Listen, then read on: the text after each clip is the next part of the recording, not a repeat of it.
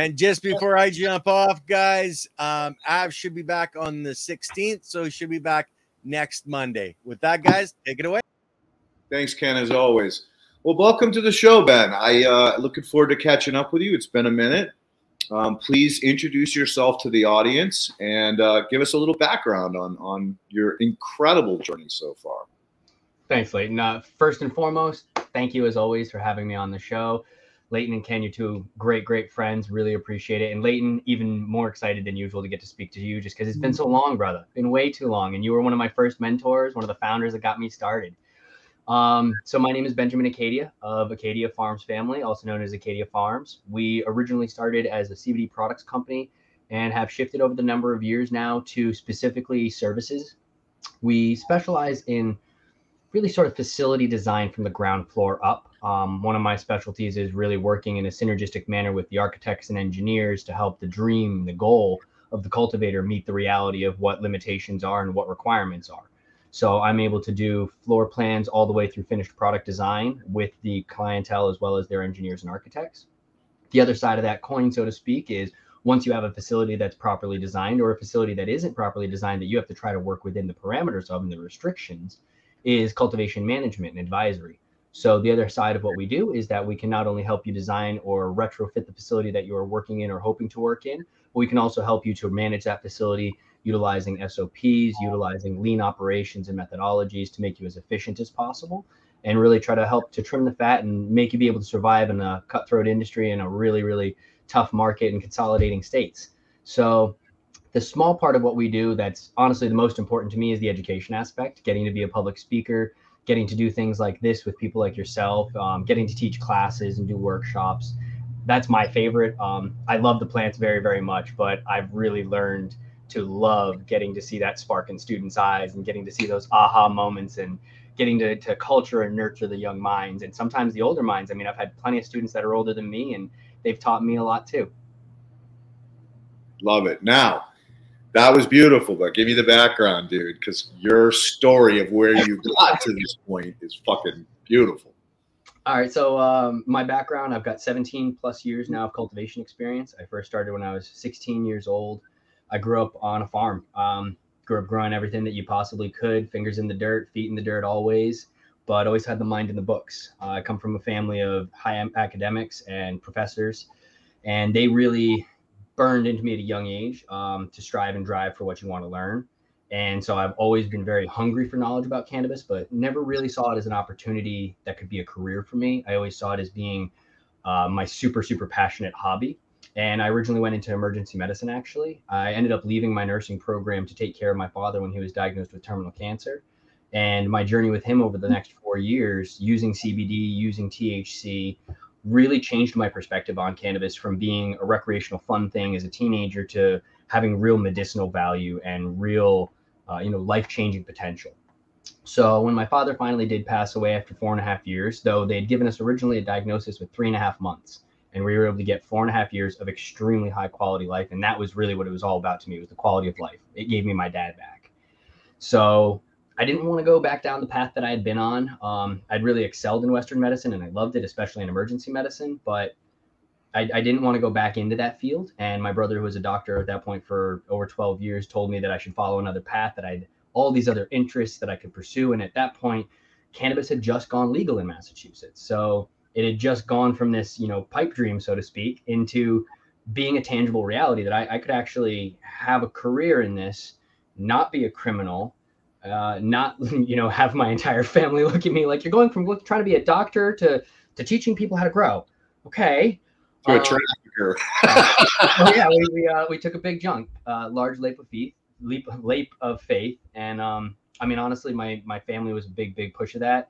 But also going to the first regenerative cannabis conference, meeting you, Wendy Kornberg, meeting Kevin Jodrey, getting to meet Suzanne Wainwright and Josh Rutherford, like that really changed my life and changed my whole path. It gave me the first time in my life access to real scientific knowledge about cultivation, and not bro science, not forums, not YouTube videos, but real tangible science, real people that had application experience that could teach me how to do things.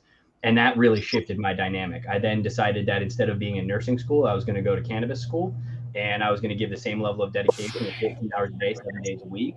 And I just pursued every little piece of information that I could get my hands on. And luckily, like I said, I had amazing mentors like yourself that were willing to give me nuggets of gold and willing to give me roadmaps to knowledge that I could go and find and, earn and learn. And that's what I did for the next 5 years.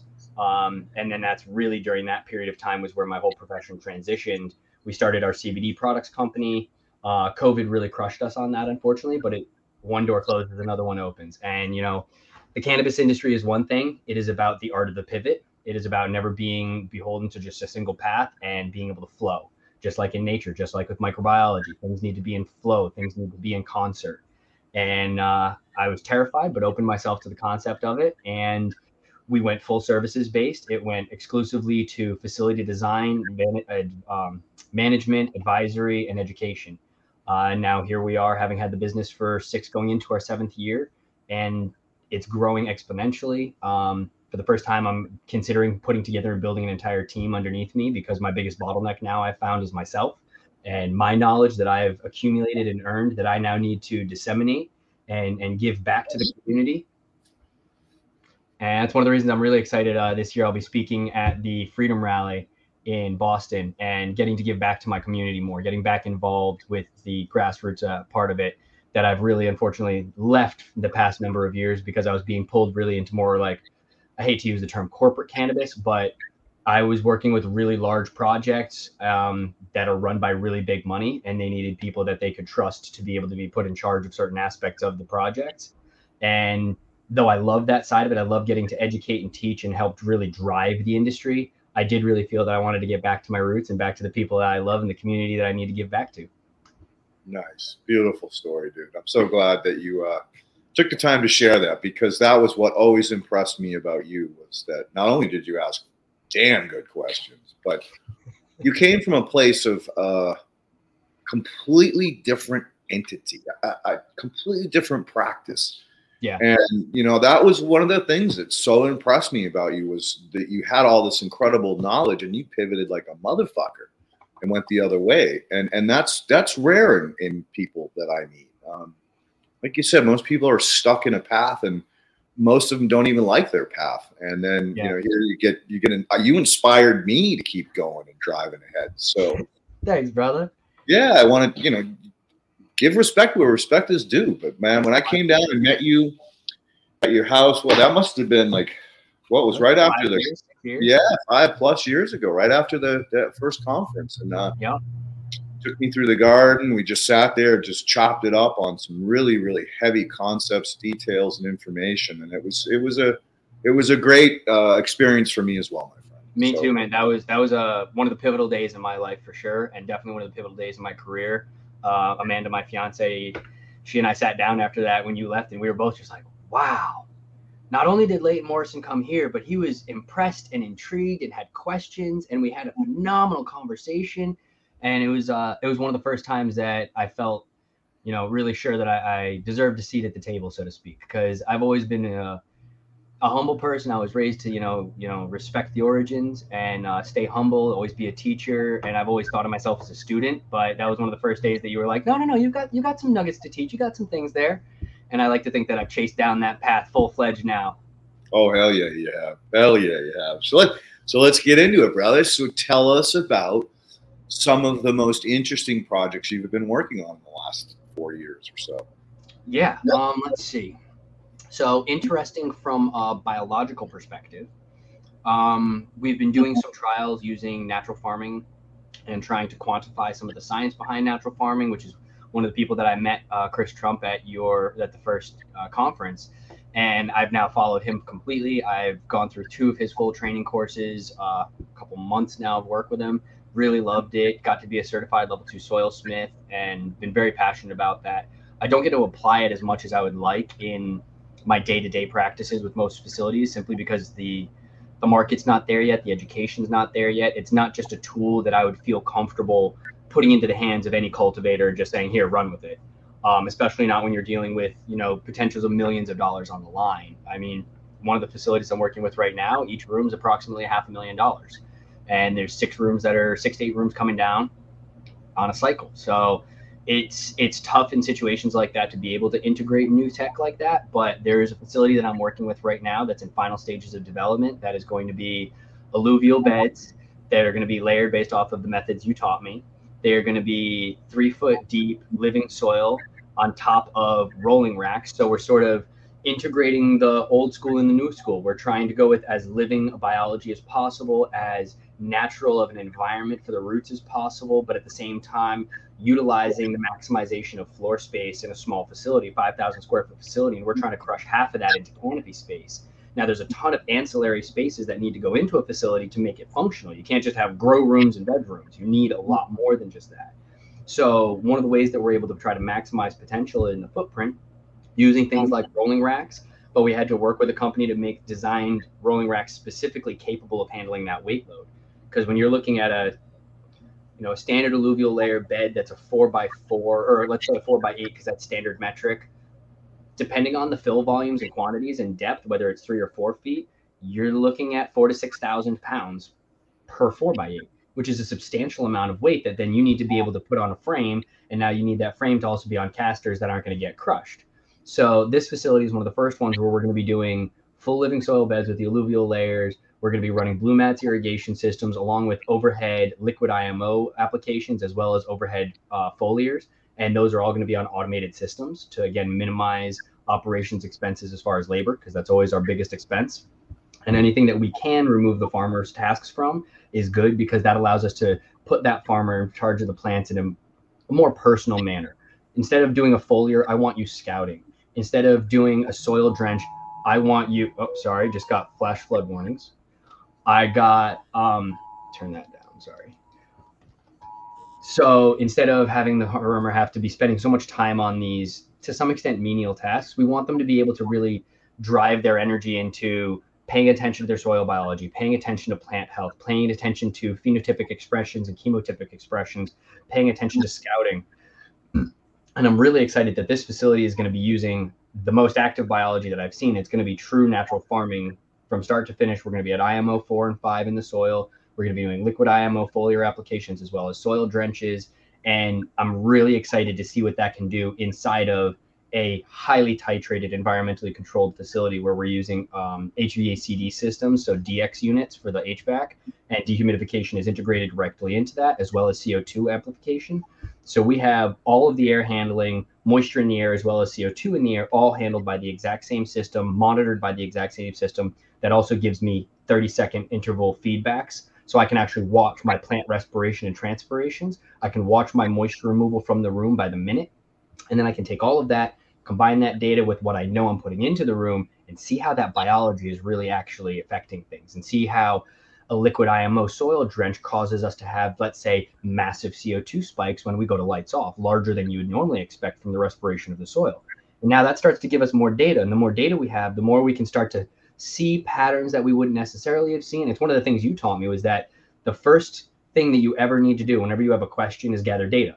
Even if you don't know if that data is pertinent necessarily to what it is you're looking for, gather as many data points as you can, overlay them, and start looking for trends. Start looking for things that might not correlate when you just look at this piece of data and this piece of data, but you look at them over each other, or even with a third piece of data, and all of a sudden you start to see correlations of, let's say, plant transpiration with moisture removal, with vapor pressure deficit, with biology.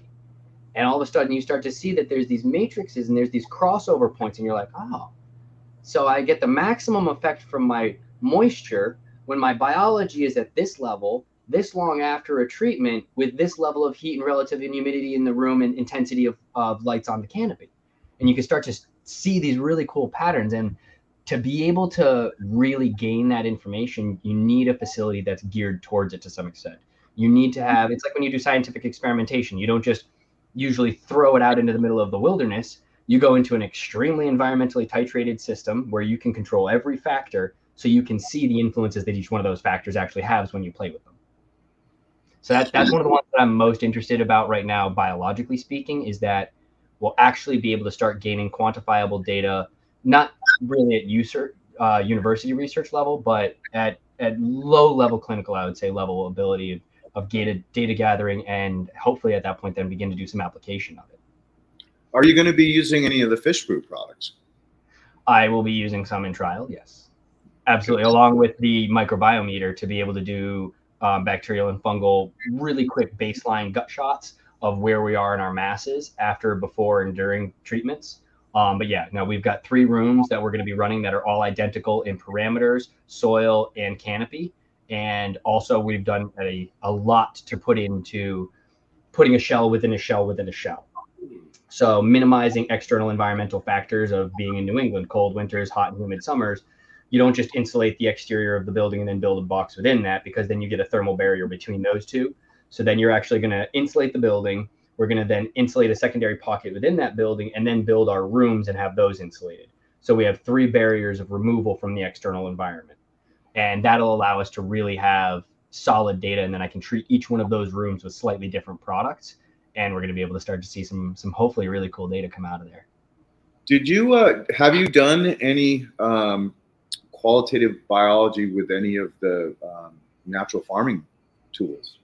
So I only just got the microbiometer actually at last year's Organic Cultivators Conference. I picked one up because they had come to the conference and I had it right in front of me. And you can't show me a shiny, amazing scientific tool and not expect me to want it. So I just, take my money. And, all right. So one warning. One warning on that biometer. Yep. You have to be really careful to understand that humic acid skews the fuck out. Absolutely. Yeah, that was one of the conversations that I had with them at the the conference, because I brought my soil in from my beds, the beds that you had seen actually that I built the year after I met you.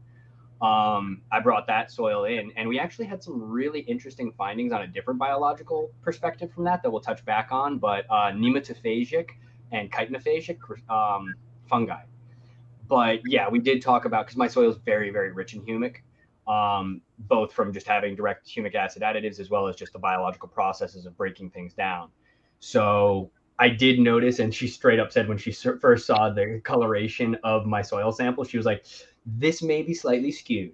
And a couple of iterations of it, and she was able to say, yep, here's the skew. And then we were able to sort of like adopt for the skew, so to speak. So like compensate for the discrepancy. And then we were able to start getting more and more accurate. But it did take a number of iterations, quite a few test strips and samples. But we did start to get some more solid data. I mean, it's obviously still not, I wouldn't call it an analytical tool. I would hesitate to even call it a quantitative tool or qualitative, but it's better than being blind. Oh, hell yeah. You know what I mean? So it still needs to come a long way. And they're even very, very open and honest about that it's, it's a work in progress, but part of the way that we improve the product is by doing inaccurate science and slowly dialing it in and titrating it and figuring out, okay, this is working, this isn't working, and figuring our way along the scientific process till we get to a more refined product. So I'm more than happy to help them do that, because I thoroughly believe in A, the mission that they have, but B, just I want a product like that I'll be able to get a really solid quantitative analysis of my microbial content as a whole, and then also fungal to bacterial content within a soil mass that I can do in field or in facility. That's invaluable to me. So I would absolutely love to see that get flushed out. Well, I'm so glad that they did pay attention to that, because, I started working with Judy when she first had the first. I should have known that you were. Yeah, down at Rodale. That's a whole nother story that I won't get into. But, on a number of occasions, I kept telling Judy, look, you've got to deal with the humic acid. You've got to either remove it or come up with another primer or something, because I can't use the tool. I have to use the microscope. That's the only way I can tell what the hell's going on. And so, I just kept banging that into her head. She did have 3 more iterations of the original test that were getting better and better as she went along. And then unfortunately she passed. And is her daughter the one running it now? You probably didn't speak out of turn. I'm not sure. Okay. Because at one point I was in communication with her daughter after she passed, and I told her, I said, look, just make sure you're not promising something that machine doesn't deliver. You just like I said, they've been really great about it. Constantly sending me out new information. So I've been in contact with Marissa. Okay, I believe that is her daughter. Yeah, Marissa Flannery. Yep. Yep. So that's fantastic. That's great. Yep, I've been in contact with her. She was phenomenal. I believe she was the one that actually I spent the most time talking with, and she's actually sent me out updated testing, FAQs, parameters, SOPs to keep me in the loop, and it's been really phenomenal. They've had at least another, I believe, algorithmic iteration since the meeting even. Fantastic. Now, are you aware of the Soil Food Web lab schools that are opening up? No. Oh, dude, this is going to be a gold mine because now you can send out samples that get. Yes. I did hear about this. When you said lab schools, I was thinking like I can go to a local school near me and get trained in proper lab analysis. I was like, yes, thank you. Please sign me up. Sign me up. Yeah. Well, you know me and knowledge. Yeah. Shiny things that give me a knowledge and not let it. Unfortunately, you do not have time to go through Soil Food Web School, but the labs that are opening up are pretty damn good. I've worked with a few of them now, and the results are comparable. So, you know, the human eye factor or the human emotion factor seems to have. Yeah, I mean, but that's any analytical lab. We deal with that in the cannabis industry when it comes to testing. Even every lab is different. Soil samples, cannabis samples, it doesn't matter. There's always a minor discrepancy. Always minor discrepancy. That's why I always recommend you pick one lab that you like, that you work well with, and stay with them, because even if they are minorly inaccurate, a consistency of inaccuracy is still accurate as long as you account for that inconsistency, that one little bit. So you can get reasonably accurate, repeatable data if you know that, well, it is consistently a 0.1 off or consistently a 0.23 off. Well, you just account for that whenever you get your stat back. But if you're going from lab to lab, then you have no idea. Yeah, and the way to start that is to send them 3 identical samples.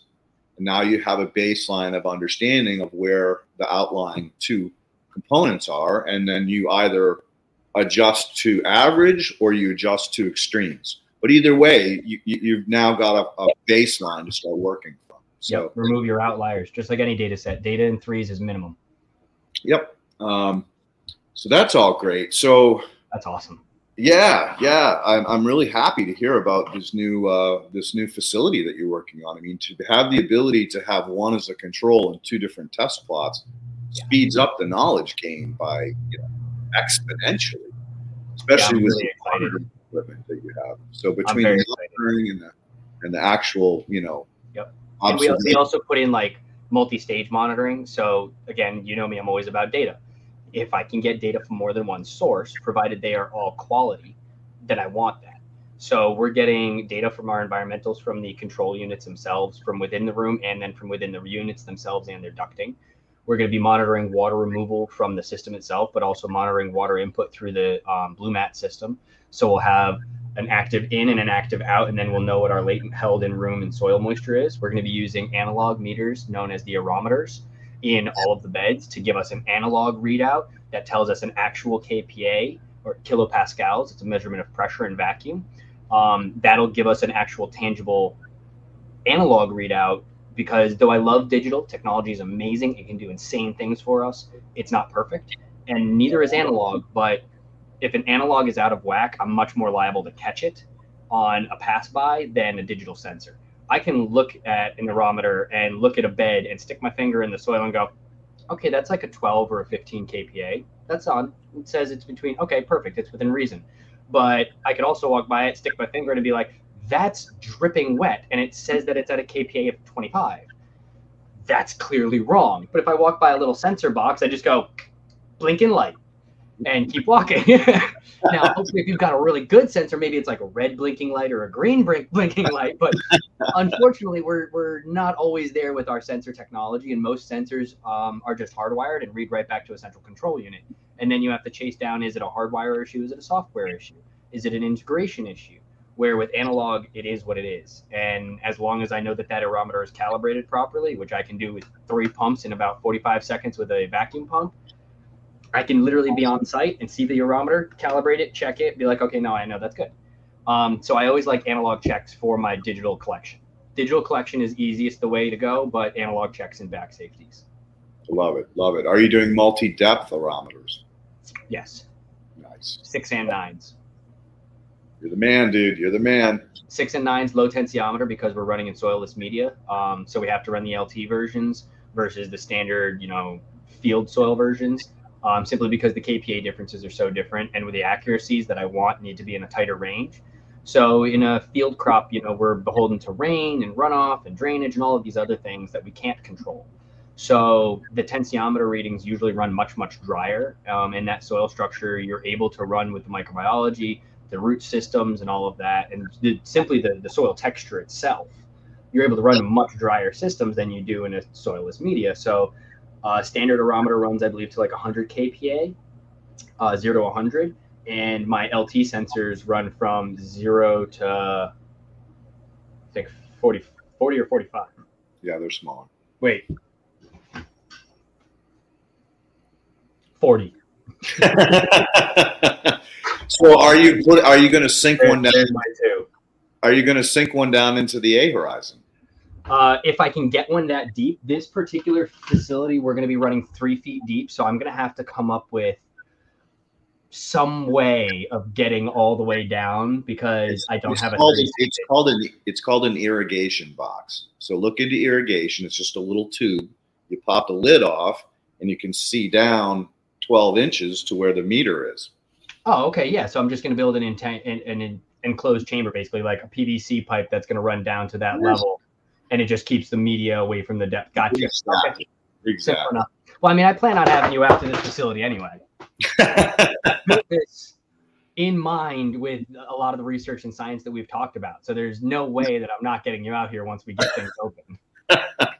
Another thing that became very aware to me is a better media for the low tension aerometer to pick up true moisture value. And that's something I worked with Alex on because he called me because he could not find any meters that would accurately measure, for these low tension soils. So I told him, I said, all you got to do is, take the aerometer or any other meter that you have qualified, because he spent, as much as $300-400 on a little friggin' meter, and it still was inaccurate. And in the ones he found, the cheapest ones that were the most accurate were like $5 a piece at Radio Shack. But even then, they were still off. So I told him, I said, all you got to do is take silt and clay, make a slurry, coat the whole thing, and then wrap burlap around it so that there's no way water can pull those physical elements off of it. Mm-hmm. And man, he got solid readings, both instrumental and through the analog. So that was a good learning lesson. That's another. If there's one thing that I've taken away from the plethora of nuggets of gold that you've given me of education, it is that silt and clay can solve a lot. And it doesn't take much. Just a little silt and clay does wonders.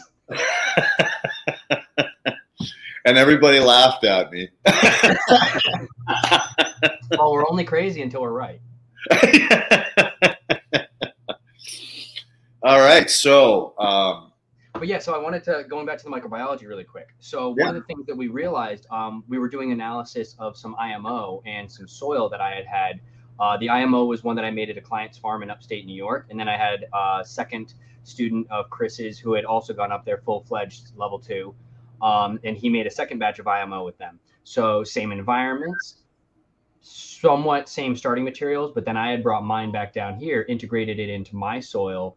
And what we found was a really interesting differentiation is that the IMO that was up in New York was nematophagic. So we found nematodes very clear as day. Actually, I have photos that I can send you. We got them on scopes from NOFA with Dr. James White there at the conference, and we did identification. And we were looking at it, and we found nematodes, full-formed nematode bodies that had expressions of fungal bodies coming out of them. And every single one of them that we found was tip to head. So tip of the tail to the head had a full infection all the way through it. They had a expression of a fruiting body out the tail, and then a large expression of fruiting body that exploded out of where the cranium would be, or the head. And every one of them expressed the same sort of tail to tip with the explosion at the head. It almost reminded me of like cordyceps. And I mean, it's clearly fungal body. And we had just hundreds of dead nematodes, with this expression in their bodies. Then we looked at my soil and we were curious. We're like, well, are we going to still see nematophagic expression, or is it going to have been diluted down and beat out by other microbiology? Because I am taking it, 7 hours roughly south. So hundreds of miles away, and different atmosphere, different elevations. They were way up in the mountains. I'm down low near sea level. So I wasn't sure quite how things would play out. Though I do remember from the biology classes that I'd had with you that microbiology can transfer from higher altitude to lower altitudes because it's easier to exist at lower pressure than at higher. So if you can thrive up here, you can survive down here, no problem. So I was hopeful that it would transition. And what we ended up finding was that not only did I have nematophagic activity, but I also had chitinophagic. So we had hard-bodied chitinous insects, microbial sized, that were, again, butt to brain, full infection with fruiting bodies and an explosion specifically out of the cranium with these large twisting bodies that came out. And again, there was just hundreds of both nematodes and chitinous-bodied insects that were just being devoured by this fungi.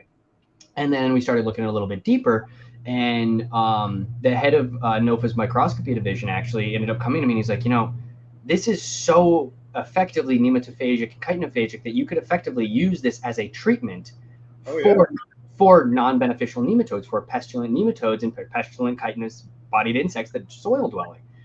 And it's like, wow. So like the microbiology of the environment created a solution to an infestation problem that we have to treat with either pesticides or other biological entities that we have to buy. And we were able to obtain it through natural captures of indigenous microorganisms and then cultivation in an environment that was rich in these food sources. Amazing, dude. So Amazing. So, that's like the first level of what I want to call biological controls that the potato industry would kill for. Yeah. So they don't have any good guys. They're all root feeders. And so you wouldn't be drastically affecting the good beneficial side of that spectrum. No. That's the only thing that's concerning is I'm sure you were losing the good guys as well as the bad guys. But hey, I'm not confident that it's a selective fungi. Probably not, but that's okay. That's nature. Nature does its thing. So, but to have a tool like that is, very, very impressive.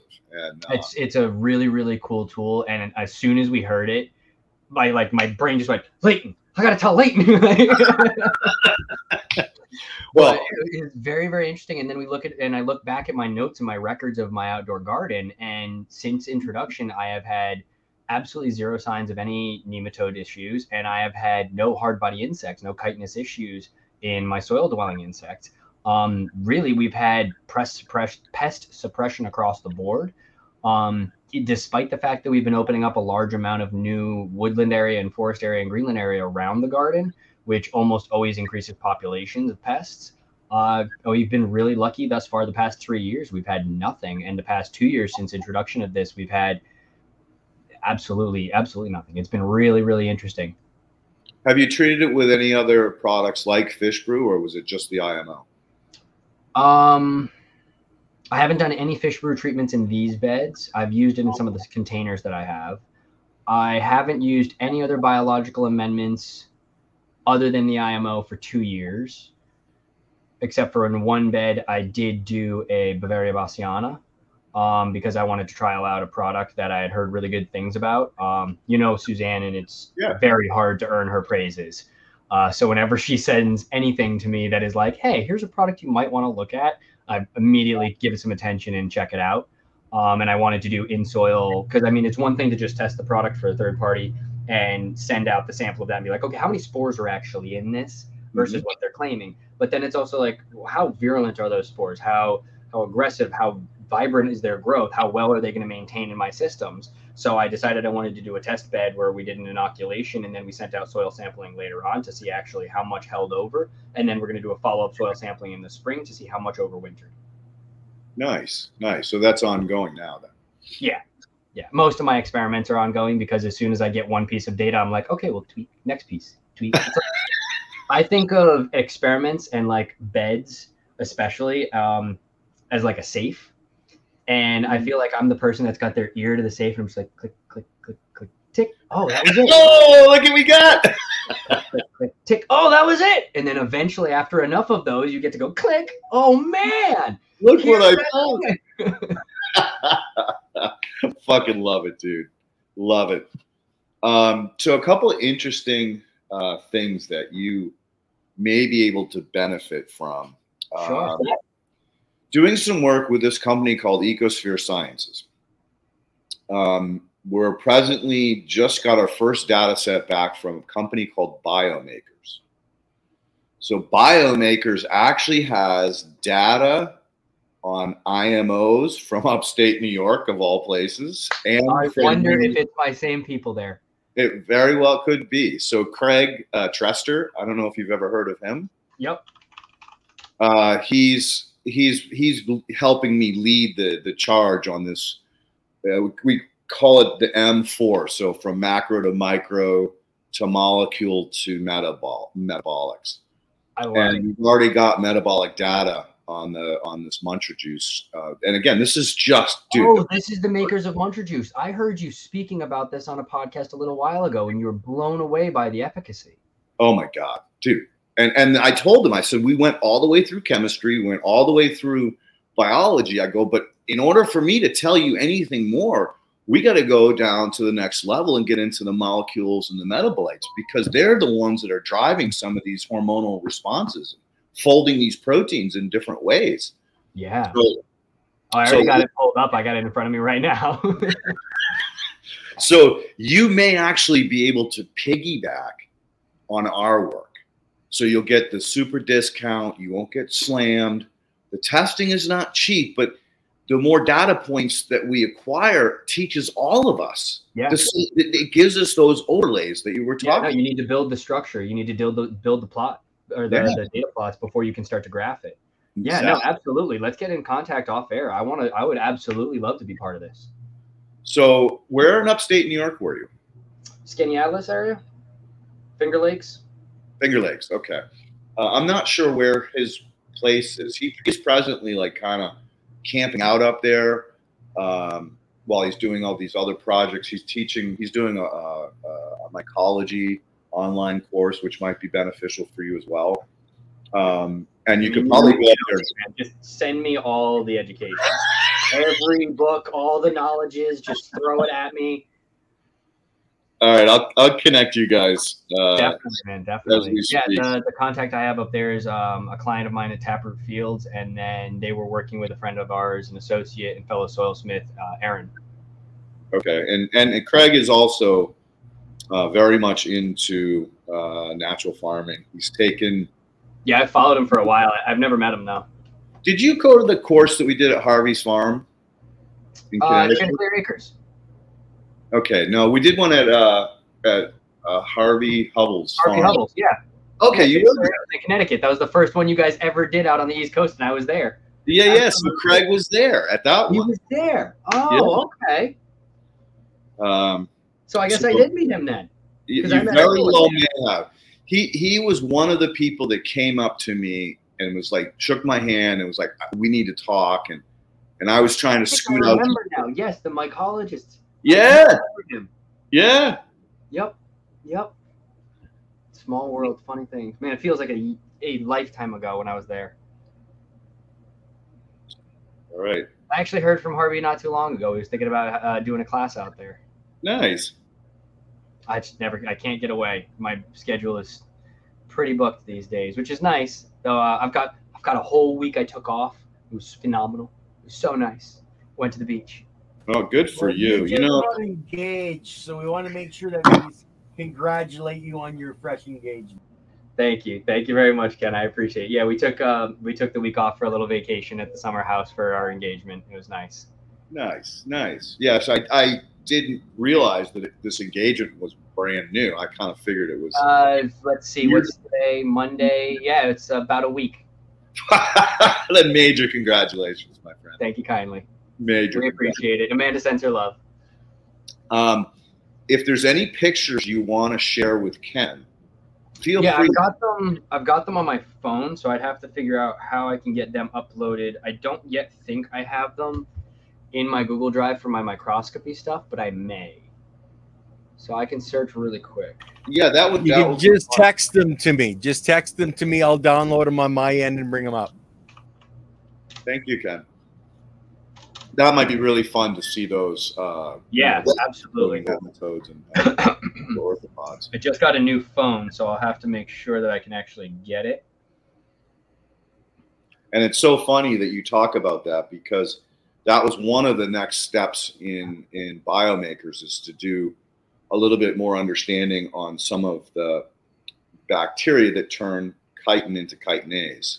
So Yeah. dude, this is getting really deep, because we literally, once we identify the DNA, we can backtrack to all the papers on the internet that have ever been published through this, what's called a tube.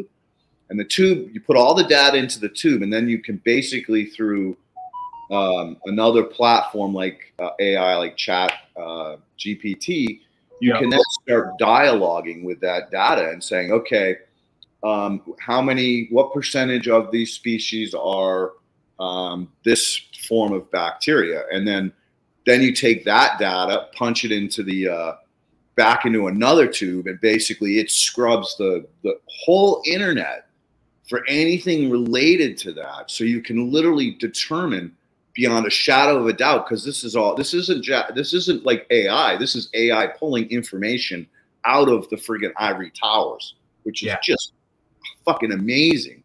And then you can have all these references back to say, okay, we know that this bacteria usually is in association with these other bacteria. Do we have them? Okay, we do have them, or we don't have them. But it just gives you this like flow chart to really pull out shit that I don't think mankind has ever been able to do yet without leveraging these technologies. And we're basically right at the fucking forefront, dude, with biomakers and Tina and Jason and Craig. They are in that bioinformatics world. So they have the tools and the technologies between the three of them to cross-pollinate into this basically tool that gives us this unbelievable data that we can use to steer shit, dude. We've never been able to steer biologically. We've basically only been able to say, hey, diversity, diversity, diversity. Let them figure the fuck out. Let them figure it out of the soil, right? Yeah, it's always been the shotgun approach and hope that balance kicks itself in. Right, which it will eventually, but imagine to be able to dial that into level, direct it, guide it. Oh, man. Yeah, it's exciting times. It really is. As crazy as the world is out there. All right, good news. I found them. No, nice. All right, I'm going to be sending them over to Ken right now. Sweet. Yeah, it was Ruben from NOFA that was the one that actually gets the credit for having taken these photos. And they are from my soil. And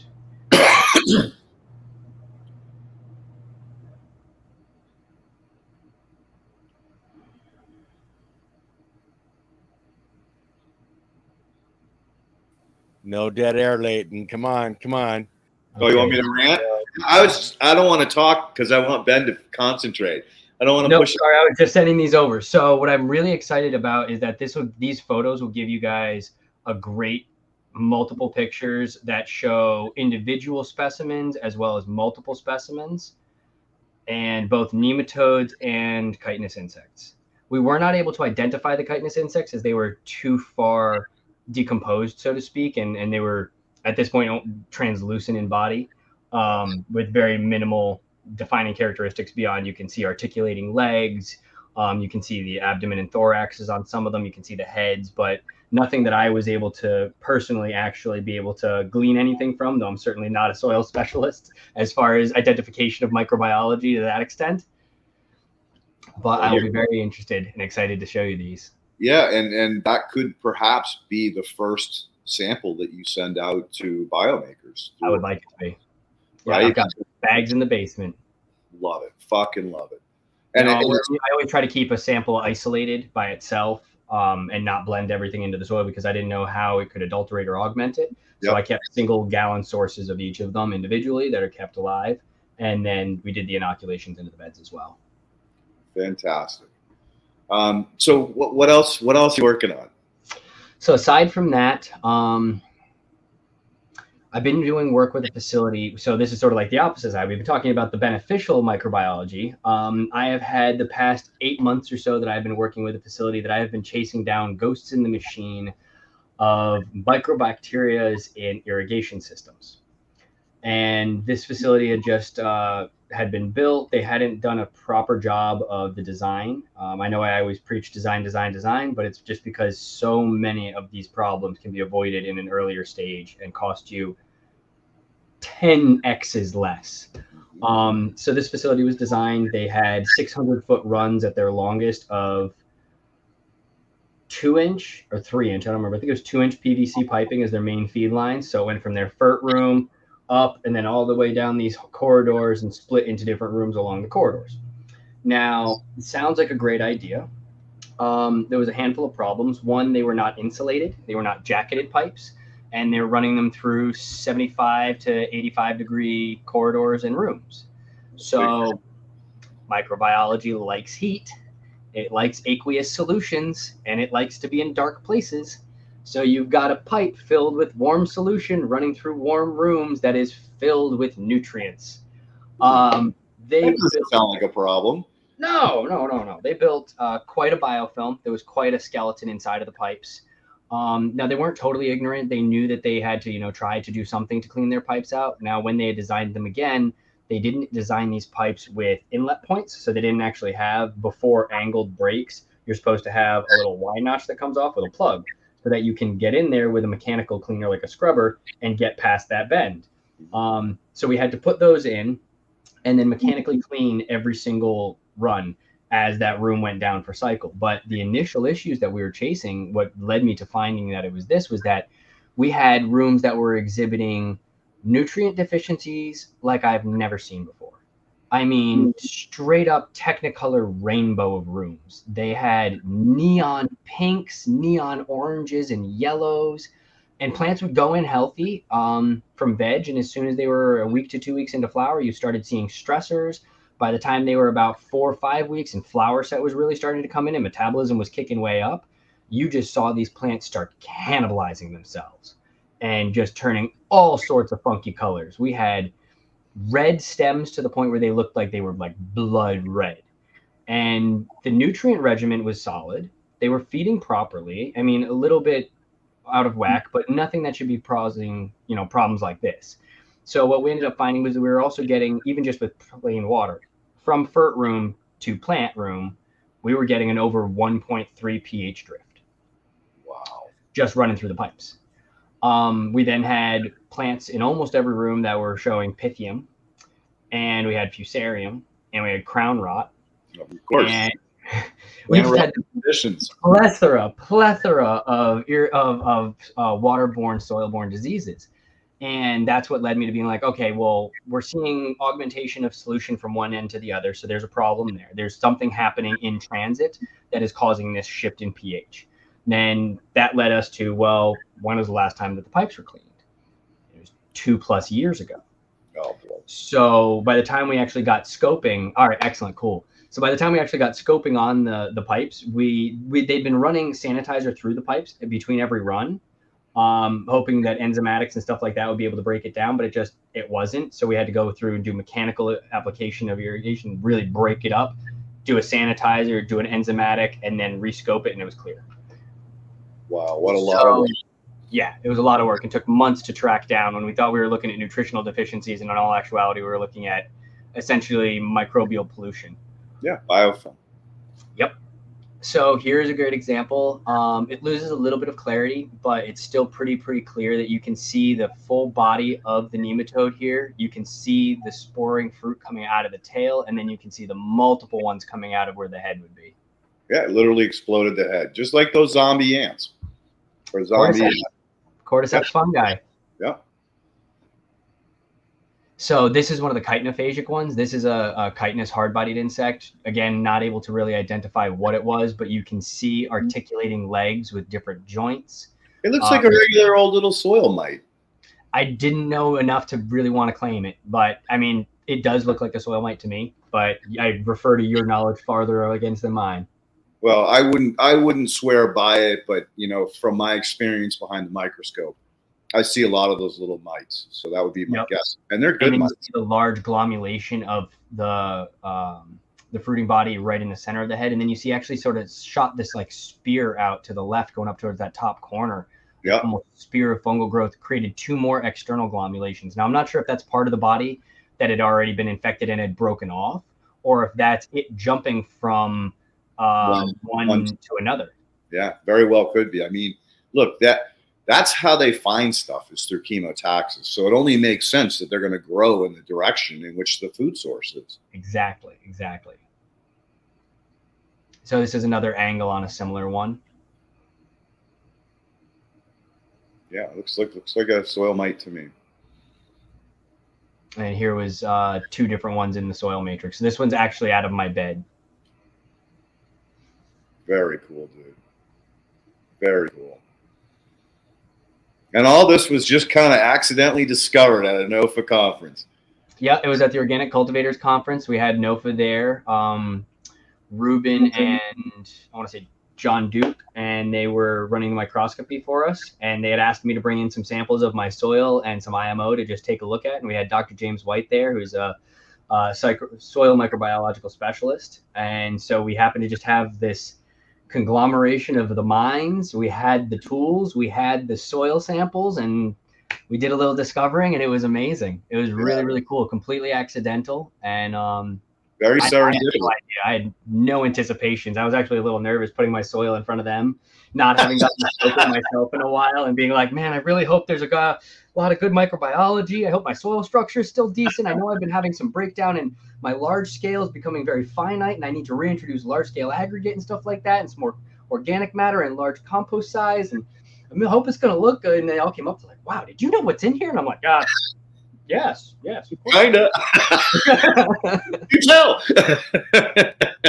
No, it was amazing, absolutely amazing having them there, because that's the type of resources where I love being the dumbest guy in the room. It gives me the greatest chance to learn, and to have people like them being able to pick apart, identify, and discuss something that I created was such a unique and really cool educational experience for me, because I wasn't just taking away from it what they were saying about like, oh, here's what we've seen here and here's what we're seeing here, because that directly translated to me in my mind of, oh, well, I know when I put that in and I know how that got there. And okay, so if I augment this and if I can tweak that, again, getting those data points, the brain starts working, the wheels start churning, and all of a sudden you start thinking data points to action points and what caused what. And it was really cool. It was an amazing experience. I geek about it still. Oh, God. To be in the room with those level of cats would be, that's like going to a Led Zeppelin concerts.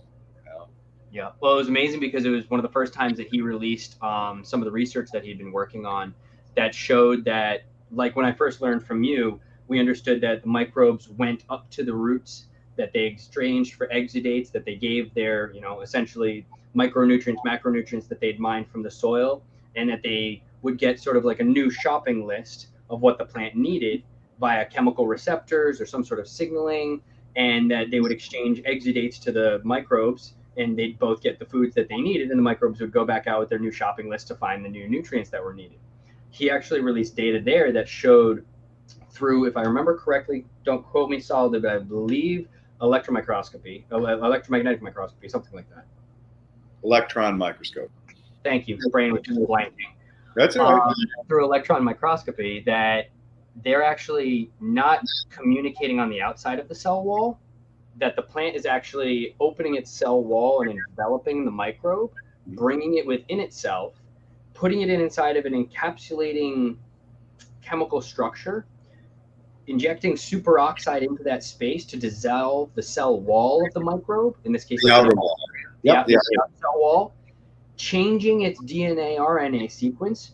And that's, instead of it, I was thinking, it gives it a chemical signal to tell it I need phosphorus or nitrogen now. No, it's actually changing that at the molecular RNA level to now this is what you're going to search for. Reconstituting its exterior cell wall and then re-ejecting it back out of its cell wall into the soil matrix to let it go on its way again. That just absolutely staggers my mind.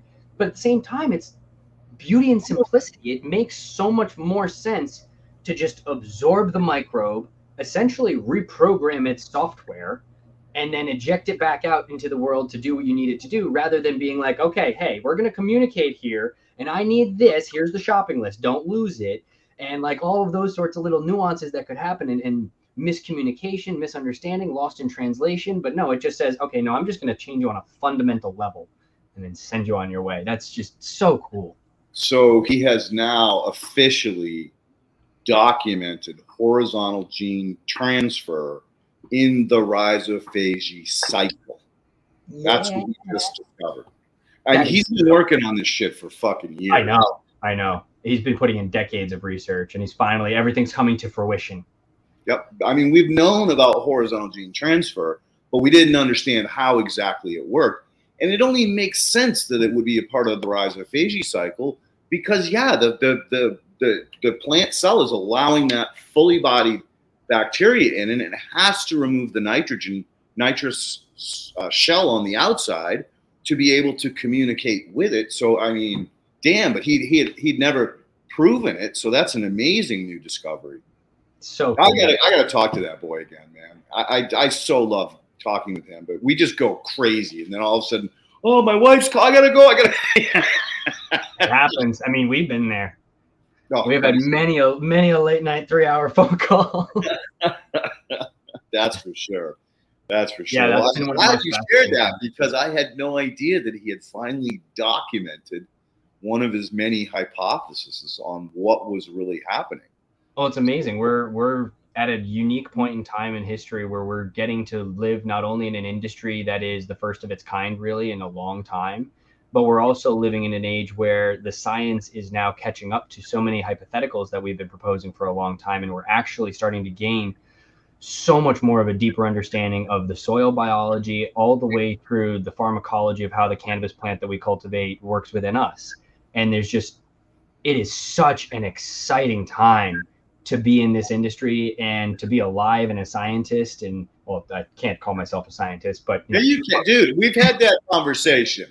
You're a rudimentary scientist. No, entry level layman. I'm the student scientist. I own a microscope. I own a few microscopes now, but yeah, I mean, always looking to learn. But it is such a just incredible time to be able to be here and to see so many of these things that we hypothesize, and to be able to come up with concepts that we can, 5 years down the line, we can go from hypothesis to scientific. And that's just, for science as a whole, that is light speed. Yeah, that is absolute light speed. Like most people, things happen within decades to generations as far as that type of research and understanding, and we're getting it like this, and it's just so cool to be literally living the creation of history. And the best part about this is finally the ivory walls are crumbling. They're releasing the data that they held in their towers that we could never have access to, and more importantly, you're getting interdisciplinary science, which is the key to everything. Because once these people start sharing, hey, my thing does this, how do you think it'll affect that? Oh my God, it just light bulb, all the way across the friggin' board. Yep. So, and that was something traditionally was discouraged in the ivory towers. They didn't want, they didn't want the distraction. So I got a story for you. Go ahead. You know that I come from a background of academia, and that a lot of my family are professors. Mm-hmm. Well, specifically my grandfather that actually just passed this past April, he was 98 years old. He was actually responsible for the creation of interdisciplinary studies as a concept. He created it at Brown University. I want to say back in the 60s or 70s. I don't remember exactly. They have an entire article written about Professor George Morgan. And at that point in time, it was called the Open Curriculum. And then from there, it developed and became known as interdisciplinary studies. And I actually attribute a huge amount of my success and my ability to connect these different dots to the fact that I grew up in a household learning from him. At first grade through 8th grade, I lived with them a good portion of the year because they were right near my school. And so every day after school, it was Professor Grandpa and I did homework. And I think that definitely influenced the way that I think to a huge extent. And it's a large portion of what I try to bring when I teach is the concept of grasping all to understand a finite. Multiple approach. tactics. Yeah. The other half of it is that one of the things you actually helped me learn was that my ADD and dyslexia is actually a superpower, and it is not something that makes me, lesser or more difficult. But when I use my ADD now properly, that's one of the reasons why I think I've become such an exceptional facility designer and cultivation management and advisor, is that I have the ability to hold all of these different highly complex systems in my brain at one time. Where normally for me to focus on something effectively, I have to focus on just one thing and try to tune out the other 6 things my brain's trying to think about. And that was one of the reasons I smoked cannabis when I was younger, was that it would allow me to slow down my brain's processing. So it's like, okay, I'm only thinking about 3 things or 4 things now instead of 6. And it would allow me to focus on, okay, math homework. But when I let my brain go, so to speak, and I let the reins off and I let it run, and I give it something that it really, really wants, like highly complex systems that all integrate together, like HVAC, lighting, plant metabolism, genetics, soil structure, irrigation, PPFD on canopy, all these different things and how they play together, my brain just sort of like goes from stumbling to like smoothly juggling. And it's like, oh yeah, everything works. And then my brain is like in hyperspeed. And it's like, okay, everything is working now in concert, because the 6 things that we're trying to think about normally are actually all 6 things that go together. And I'm able to get to that end result so much faster and smoother and cleaner, and also be able to understand whenever I make little tweaks or adjustments to any of those portions of the algorithm, that it trickles down to every other portion of the algorithm. But I definitely attributed that to the ADD and dyslexia, which I have now learned to harness, and then being raised with a grandfather that started interdisciplinary studies. I agree 100%. And, I wish there was more of your grandfather out there, because that's very rare. That's very rare. So I have to say, he has left a beautiful and huge legacy behind him of students. When we did his celebration of his career, I think it was 5 years ago or so at Brown University, there was over 1,000 students that reached out that wanted to come from across the world. We had to limit it to 150, but it was amazing and humbling for me to see that almost every single one of the students that came back was the top tier of whatever profession they were in. It was all top C-suite members, top researchers and educators, that every one of them had just driven right to the top of their niche and was so passionate and so motivated. And every one of them attributed it to interdisciplinary methodologies of thinking and the concept of understanding everything. I believe his first class that he taught under that was, I believe it was called The Human Condition.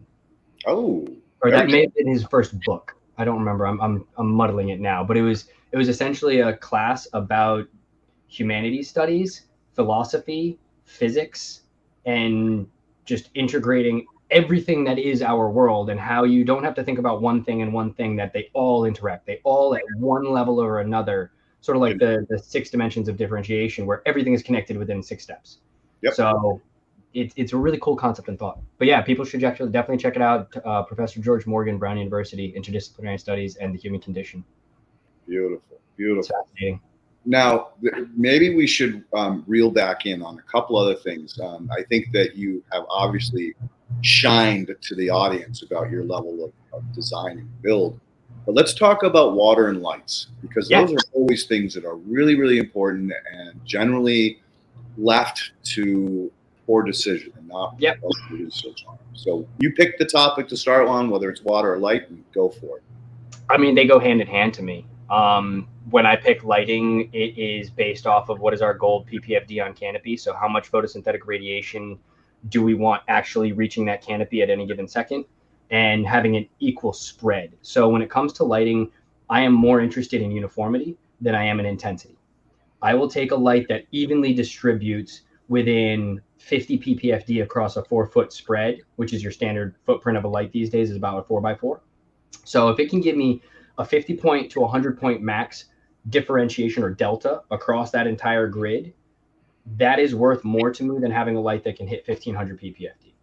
Because if I have uniformity, I can increase the amount of lights on that specific given area, or I can decrease the distance of the lights to the plant to increase the amount of photosynthetic radiation or PPFD that's actually hitting that canopy at any given point in time. But I can't do anything to improve uniformity. Cross lighting does help to some extent, where you have a light here and a light here and they project at an angle across each other. that does help to correct some of the deficiencies of poor lighting pattern uniformity, but it's never going to completely fix it. And anyone that operates at scale understands that canopy management is not just about being on top of your training and trimming and trellising. It's also about uniformity of light intensity and uniformity of light spectrum. Different light spectrums make plants grow in different ways. Certain light spectrums create more stretch, other light spectrums create more dense internodal spaces. So if you have a lack of uniformity of light spectrum, you can have some that are growing really tall. Same exact genetic, you can have cuts that are the same clone, so they're uniform in their genetic expressions, or they should be, up to the point of chemovar, which is the way that that genetic then expresses in its environment. But the specifics of that plant should be the same. So you can have one that's got 3-inch internodal distancing and one plant that has like a 1-inch internodal distancing. They can be in the same area just because they have ununiform light spectrums that are being given to them. And they can also have the same non-uniform light intensities. So I'd rather a light that gives me, 1,000 ppfd to 900 ppfd corner to corner than a light that gives me 1,500 ppfd in the middle and it drops to 800 by the edges, which is way more common than you would think. The other issue with lighting is that people don't really understand often the way that plant metabolism works in the trifecta: light intensity, nutrition, environment. And essentially what you need to do is you need to be able to hit all three of those for your plant's metabolism to properly operate. So you need to have enough water in your soil media for your plant to be able to properly be able to transpire, which is based off of your vapor pressure deficit, which is determined by your room's relative humidity if you're going rudimentary style, or leaf actual temperature if you're going proper. So it'd be room temperature and relative humidity within the room, which is also then based potentially off of your vapor pressure deficit, because you need also your leaf temperature. So when you take these different pieces of data, you're able to get a grid, and you can look across this grid and you can go with your relative humidity and your temperature, and you can find what your vapor pressure deficit is roughly. Now, if you get really specific into it, you have to do a more in-depth algorithm, and that's with leaf temperature, actual, and surface. That gets more in-depth and is much more complicated. But if you have that basic of your VPD, well, now you're able to understand how much moisture should be transpiring through your plant and at what rate. So you know how much moisture you need to be putting into that room, onto your soil, to allow that plant to transpire rapidly enough to be able to keep up with the temperature that you're having in the room. And all of that needs to be in correlation with how much pressure your plants are getting under that light. So if you've got a high vapor pressure deficit, you're ripping a lot of moisture through that plant. You need to have enough moisture going into that soil media so that that plant doesn't dry out excessively, while also, while also matching that to what the plant's metabolism is doing based off of the available nutrition, available CO2, which is also your environment, and your photons that are hitting the plant surface. Because the plant determines its nutritional capacity, or not nutritional, but metabolism capacity, off of how much nutrition it's getting, how balanced and how much the nutrition is, how well it's able to transport that nutrition, which is its transpiration processes, and also partially its transpiration and respiration processes with the Krebs cycle of using CO2 to be able to take that nutrition and the photosynthetic radiation, use it with CO2 to actually make ATP, which then gives the plant its energy. So all of these factors play together. So when you ask me light or water, it's like, well, they go like this. They're hand in hand. They go hand in hand. But I mean, the same thing can be said about environmental. That's why I think that those really are the trifecta: is nutrition, environment. And I put environment under CO2 and irrigation because both of those play into your environmental control. And then lighting is also part of environmental control. But often I'll separate lighting off, because even though it's part of environmental control as far as its ambient output of temperature into the room from those lights, its more important impact is the photosynthetic radiation it's putting onto your canopy. So even though it does dip a foot into the environmental, I still separate it out as its own thing. So have you heard about sunrise and sunsets in light? Yes. Integrating higher and lower light intensities throughout the day to mimic, again, biomimicry, trying to replicate nature. Yep. I think that sunsets and sunrises are an excellent concept. I do not think that they need to be drawn out to the extent that I've seen a lot of people do it in certain facilities. What we're finding, sort of anecdotal data here, I don't have any hard science yet, but what I have seen in a number of other reports, and what I have heard from people such as Dr. Bruce Bugsby and other people that are really names in the industry, DLI is more important. So the daily light index that the plant requires, the actual amount of, like, if we were to give it a number like 50,000, let's say, that getting that number of amount of radiation to the plant is more important than the duration of time that the plant is given radiation. So to that extent, what we can equate that to is like the sun is stronger near the equator than it is in the northern and southern hemispheres. You're still getting the same amount of light outdoors. If you're, it's 12 hours is 12 hours, but the amount of intensity of that light is drastically different. Now, we've experienced that just going outside during the sun and going outside during the winter. You can be outside in the winter all day long. You don't really get a sunburn. You go outside for 3 hours during the peak of summer and you get crispy. And it's because there's a difference in the actual intensity of the photosynthetic radiation. Or in the case, not for us photosynthetic, but for the plant, in this case, photosynthetic radiation. So have you fucked around with UV?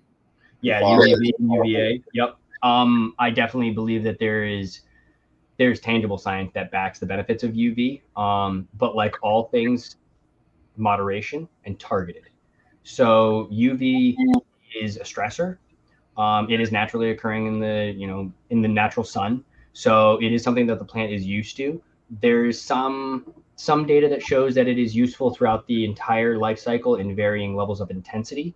But there's more data that's showing right now, predominantly on flowering, that it's being used, specifically for things of secondary metabolite increases. So by using UVB specifically during targeted portions of your growth cycle and specifically targeted portions of your day, you can actually drastically increase, or not drastically, but substantially, markedly increase the amount of secondary metabolite production of cannabinoids and terpenoids and flavonoids, specifically cannabinoids and terpenoids from what I've seen. Nice. So yeah, absolutely. And most of the lighting systems that I work with, that I've selected to work with in facilities that I build or retrofit into facilities, all have integrated light spectrum tunability on presets, because most people don't know enough that they should really be playing with those. I think that light spectrum tunability is phenomenal, and that growers should be playing with it in their R&D room, but not in their production floor. Research and development is where you do your dabbling, is where you play around with things, do your experimentation, but production needs to be what production is, and that needs to pay the bills. So you don't. Production supports R&D. Exactly. If you're smart, most of these guys don't have R&D. No, most facilities that I go into do not have R&D. I will not design a facility that does not have an R&D room. I just won't do it. If my client doesn't want to have one, then I say, okay, I thank you very much for your time. You can find another designer. Because if it's going to have my name on it, it's got to have longevity in mind. It's got to have sustainability, and it's got to be designed properly. Beautiful. Everything starts with research, and research starts with that. Well, and production pays for the research so that the research can build production. Yep. One hand washes the other. It's called the friggin' infinity loop, right? Yep. One hand washes the other, man. I could not tell you how many facilities I've been into where they're like, okay, so we have 6 different rooms going, and each one of them is different. And we're trying something different in each one of them. And we're trialing 2 different nutrient lines and 4 different soil medias and different genetics. And we're pheno hunting in this production room. And I'm like, what the fuck? You wonder why your books are bad. Like, you need to pay the bills before you can mess around. And I understand that messing around is how, in a lot of ways, you can increase your profitability. You have to, dabble to refine your skills, to learn what works, to get better, to get those yields. But you need to build your business able to produce at the level that you're at. And that's why, even though I'm an organics guy through and through, I love living soils, I love regenerative methodologies, there are clients that I've worked with where I recommend that because of their situation, because of their skill sets and knowledge, I'm like, look, you've got 3 rooms. You're going to get 2 of them up and running conventional, and we're going to get 1 of them running organic. And you're going to learn to operate this system properly, and then we're going to phase the other 2 out. But in the meantime, you need product on the shelf that you can pay your bills with. That is repeatable consistency that I can give you a recipe to follow, and that's it. You're good. Just follow that and don't change. But over here, you're going to need to learn. You're going to need to observe. You're going to need to be influential, and you're going to need to learn to read the plants, the microbiology, etc. Start learning this. Pay the bills with that. Perfect. And then just phase it out. I just wanted to jump in for half a second and go back to light. Remember that certain frequencies penetrate the soil and energize the biology in the soil. Absolutely. That's why we've been dabbling with sub-canopy lighting, both directionally towards the canopy and directionally towards the soil. Nice. It was interesting. I mean, there's definitely benefits and drawbacks. You have to pick the right lighting. Intensity needs to be substantially less because you're putting it so close. And also you have to think about a plant technically, yes, plants have pigmentation and receptors on the underside of their leaves, but they're designed to have the receptors on the top of their leaves because that's where the sun comes from. And so they the can't vast majority. Yeah, they can't hide well from getting sunburned on the underside. You know what I mean? Yeah. They can pray when they want it, but they can kind of turn away. Yeah, absolutely. I've been in rooms that are getting excessive levels of ppfd for what the plant's nutritional capacity is and for what the room's environmental parameters are allowing for. So they're just jamming them with like 1500 ppfd, but nothing else in that entire equation is set up to be handling that level of intensity. And you'll see almost like the calcium claw that you'll get. Yeah. It looks like that, except you'll see even further that the leaf, the angled sharp tips have folded even further in. So it's like a double taco. It looks almost like a mustache that's curly cube. Wow, that's crazy. I saw that in a facility, and I'm like, man, serious calcium deficiency going on. And then I checked their nutrients, and I'm like, there's no way you have a nutritional deficiency in calcium going on. And I took one of the plants, and I took it out of the room, and I put it into one of their bedrooms, and it unfolded right back out. And I was like, okay, no, there's something in the environment that's going on. And I went back in, and I grabbed the quantum meter, scoped underneath the plants, and I was like, you're killing them with 1500 ppfd right now. And ironically, they were running UVB. And on top of that, their room was at I think it was 82 degrees. Leaf temperatures were at 84, and relative humidity was in the 50s, high 50s, low 60s. So they had a VPD of almost a 1.8, something like that. So they were just ripping moisture through the plants and then cooking them, and the plants were just like, nope, I don't like this.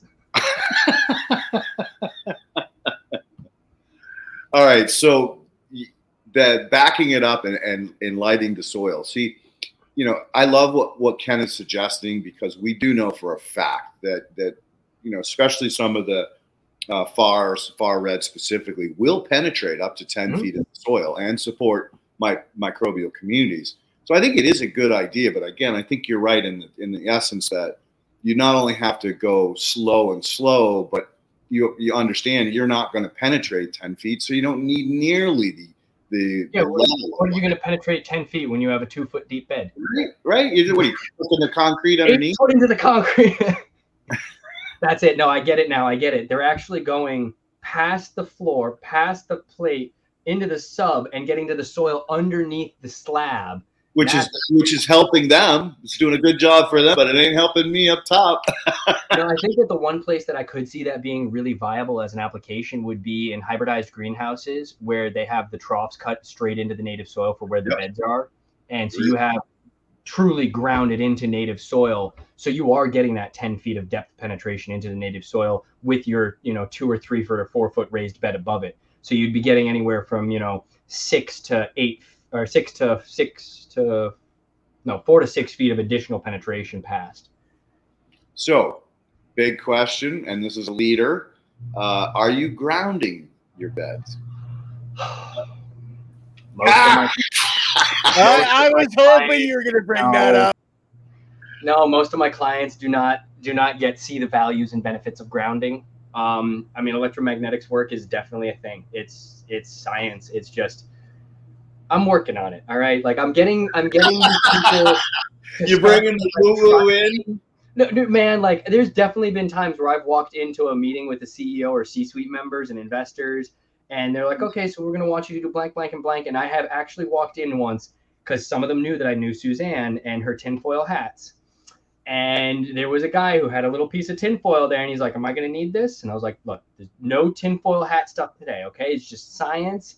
And, when we talk about the microbiology and we talk about some of this stuff that they're still not really grabbing it as science yet, they get a little scared, you know what I mean? It's outside their wheelhouse. It's outside of their levels of education and the normal world that they walk in and the circles that they hear from.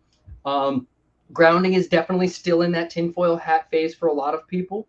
I do have some people that are interested. The facility that we're going to be talking about more in the one that I'm doing a lot of this research out of, that I'm going to be building, or we're going to be finishing building, we're going to be doing some grounding in there too. At least one of the rooms will have grounding to check.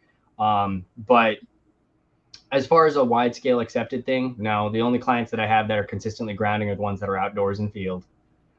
Gotcha. Well, that said, I have done it myself. And it's a very fucking interesting results, isn't it?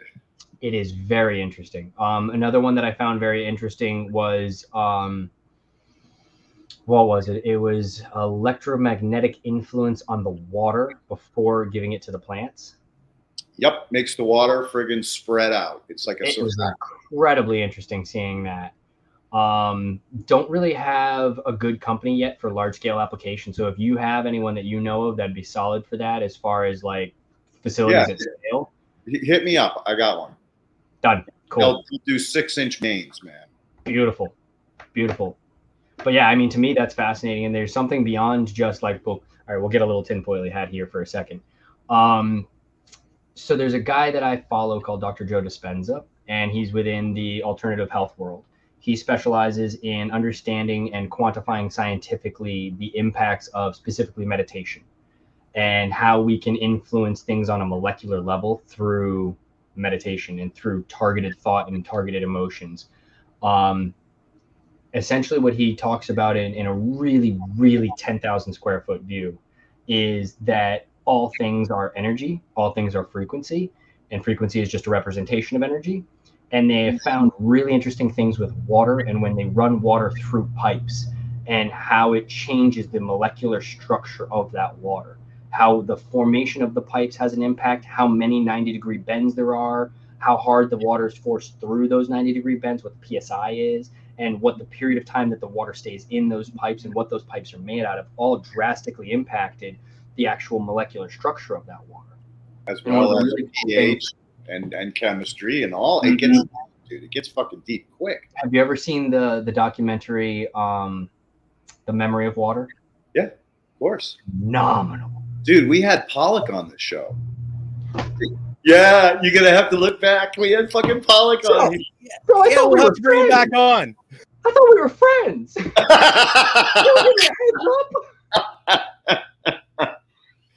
But yeah, that absolutely blew my mind. Joe Dispenza and Pollock, that absolutely blew my mind, and it changed the perception that I had scientifically of the way that we treat base molecules so much. And now it's like, I did the experiment myself where we have groundwater that's from a beautiful well, artesian well, run through minimal but excellent filtration.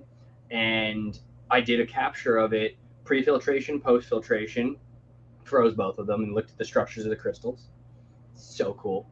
And the next one I want to do is I want to do rainwater from where I live, filtered, unfiltered, and then if I can, I wanted to try to get a deep well straight capture from alongside my sheathed well and like drop a tube down and get a couple droplets straight from it so that it actually never ran through the pump. And exactly. Never ran through the impeller pump. It'd be cool. One day when I have the time, with all that extra time I have. Yeah. We laughed about that before we got on the show. I mean, what is spare time? Do they really make that anymore? No. Manufacturing went down a couple years ago, I heard during and they haven't brought it back yet. No, it wasn't deemed an essential.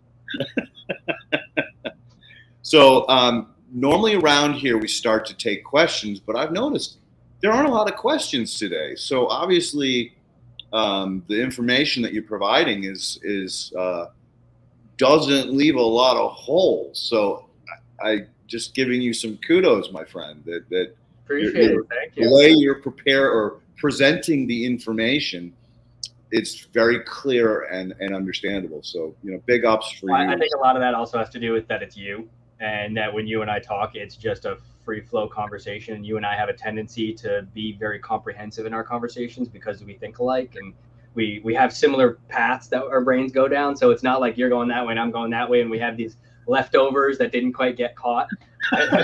We're pretty leapfroggy, All right, so a food for thought, and when you get into this next level facility, I would like you to do an electroculture in one of the beds. Ground everything, but do electroculture in one of them, and just see if internally, inside the constraints of the building, the insulation, and all of those things that would technically prevent those types of magnetically charged atomic particles could perhaps get blocked.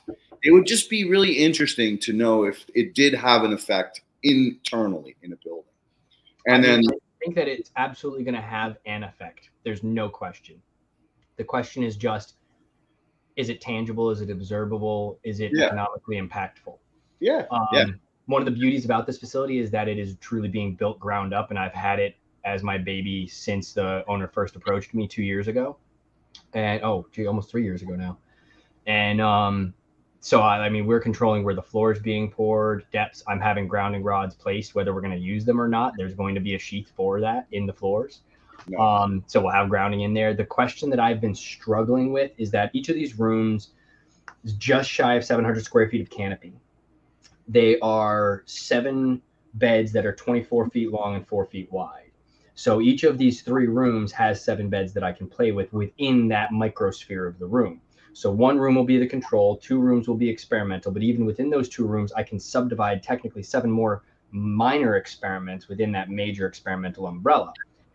And what I've been trying to figure out is for 7 beds that are 24 feet long, 4 feet wide, 3 feet deep, with the soil structure that we're going to have built, what gauge of copper am I going to need run from these beds and everything? So what gauge of spike do I need to what depth? Now, I would assume that the depth for grounding would be basically the same as standard grounding. It just becomes a question of diameter and therefore surface area of that copper rod in the soil to the diameter and length of copper wiring run to each of the beds, because electrical current loses resistance over distance and over diameter as well. So I'm trying to figure these out, and I'm like, I got to get an electrical engineer to help me with this. Well, it's already been done.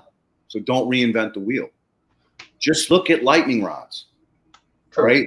They're all the fucking same. They're all the same gauge. They're the same, depth. I think it's an 8-foot stake that they pound down. Yeah. Always twisted wire. It's not single strand. Yeah, always braided. Always braided. So, just start. Yeah, I suppose if it can handle a lightning bolt, it can handle a minor electrical grounding. Right. And then if you find in the future that the actual electric culture is adding effect to it, to tie those two together, oh my God, you could be harvesting stuff from the below as well as above. Oh, the potential could be enormous, dude. Enormous. That's it. I'm creating Tesla cannabis. Yeah, literally. Tesla's fucking smiling right now. He's fucking laughing his ass off. No, I can't wait to get to play with those for sure. I mean, when we get the facility up and running, I want you to come out, like I said, for sure, to do a run through. And then I want us to just, do some intellectual conversation about how we can set up some interesting experiments and utilize things and help to really grow the knowledge basis. I want this place to be an epicenter for education and research, and the owners are totally on board. Well, we did a really interesting experiment with the ES crew where we ran cannabis through the machine to determine if it would accurately remove 2 farm bill standards of destruction of cannabis, and it did. It was 0.03 was left, and it was high THC when it went in. Nice. Now, interesting thing was I sent the output to 3 different cannabis farmers to play with to see if the plant power transformed into a better metabolite as far as in the fertility or fertilizer itself. I'm sure you know the answer already.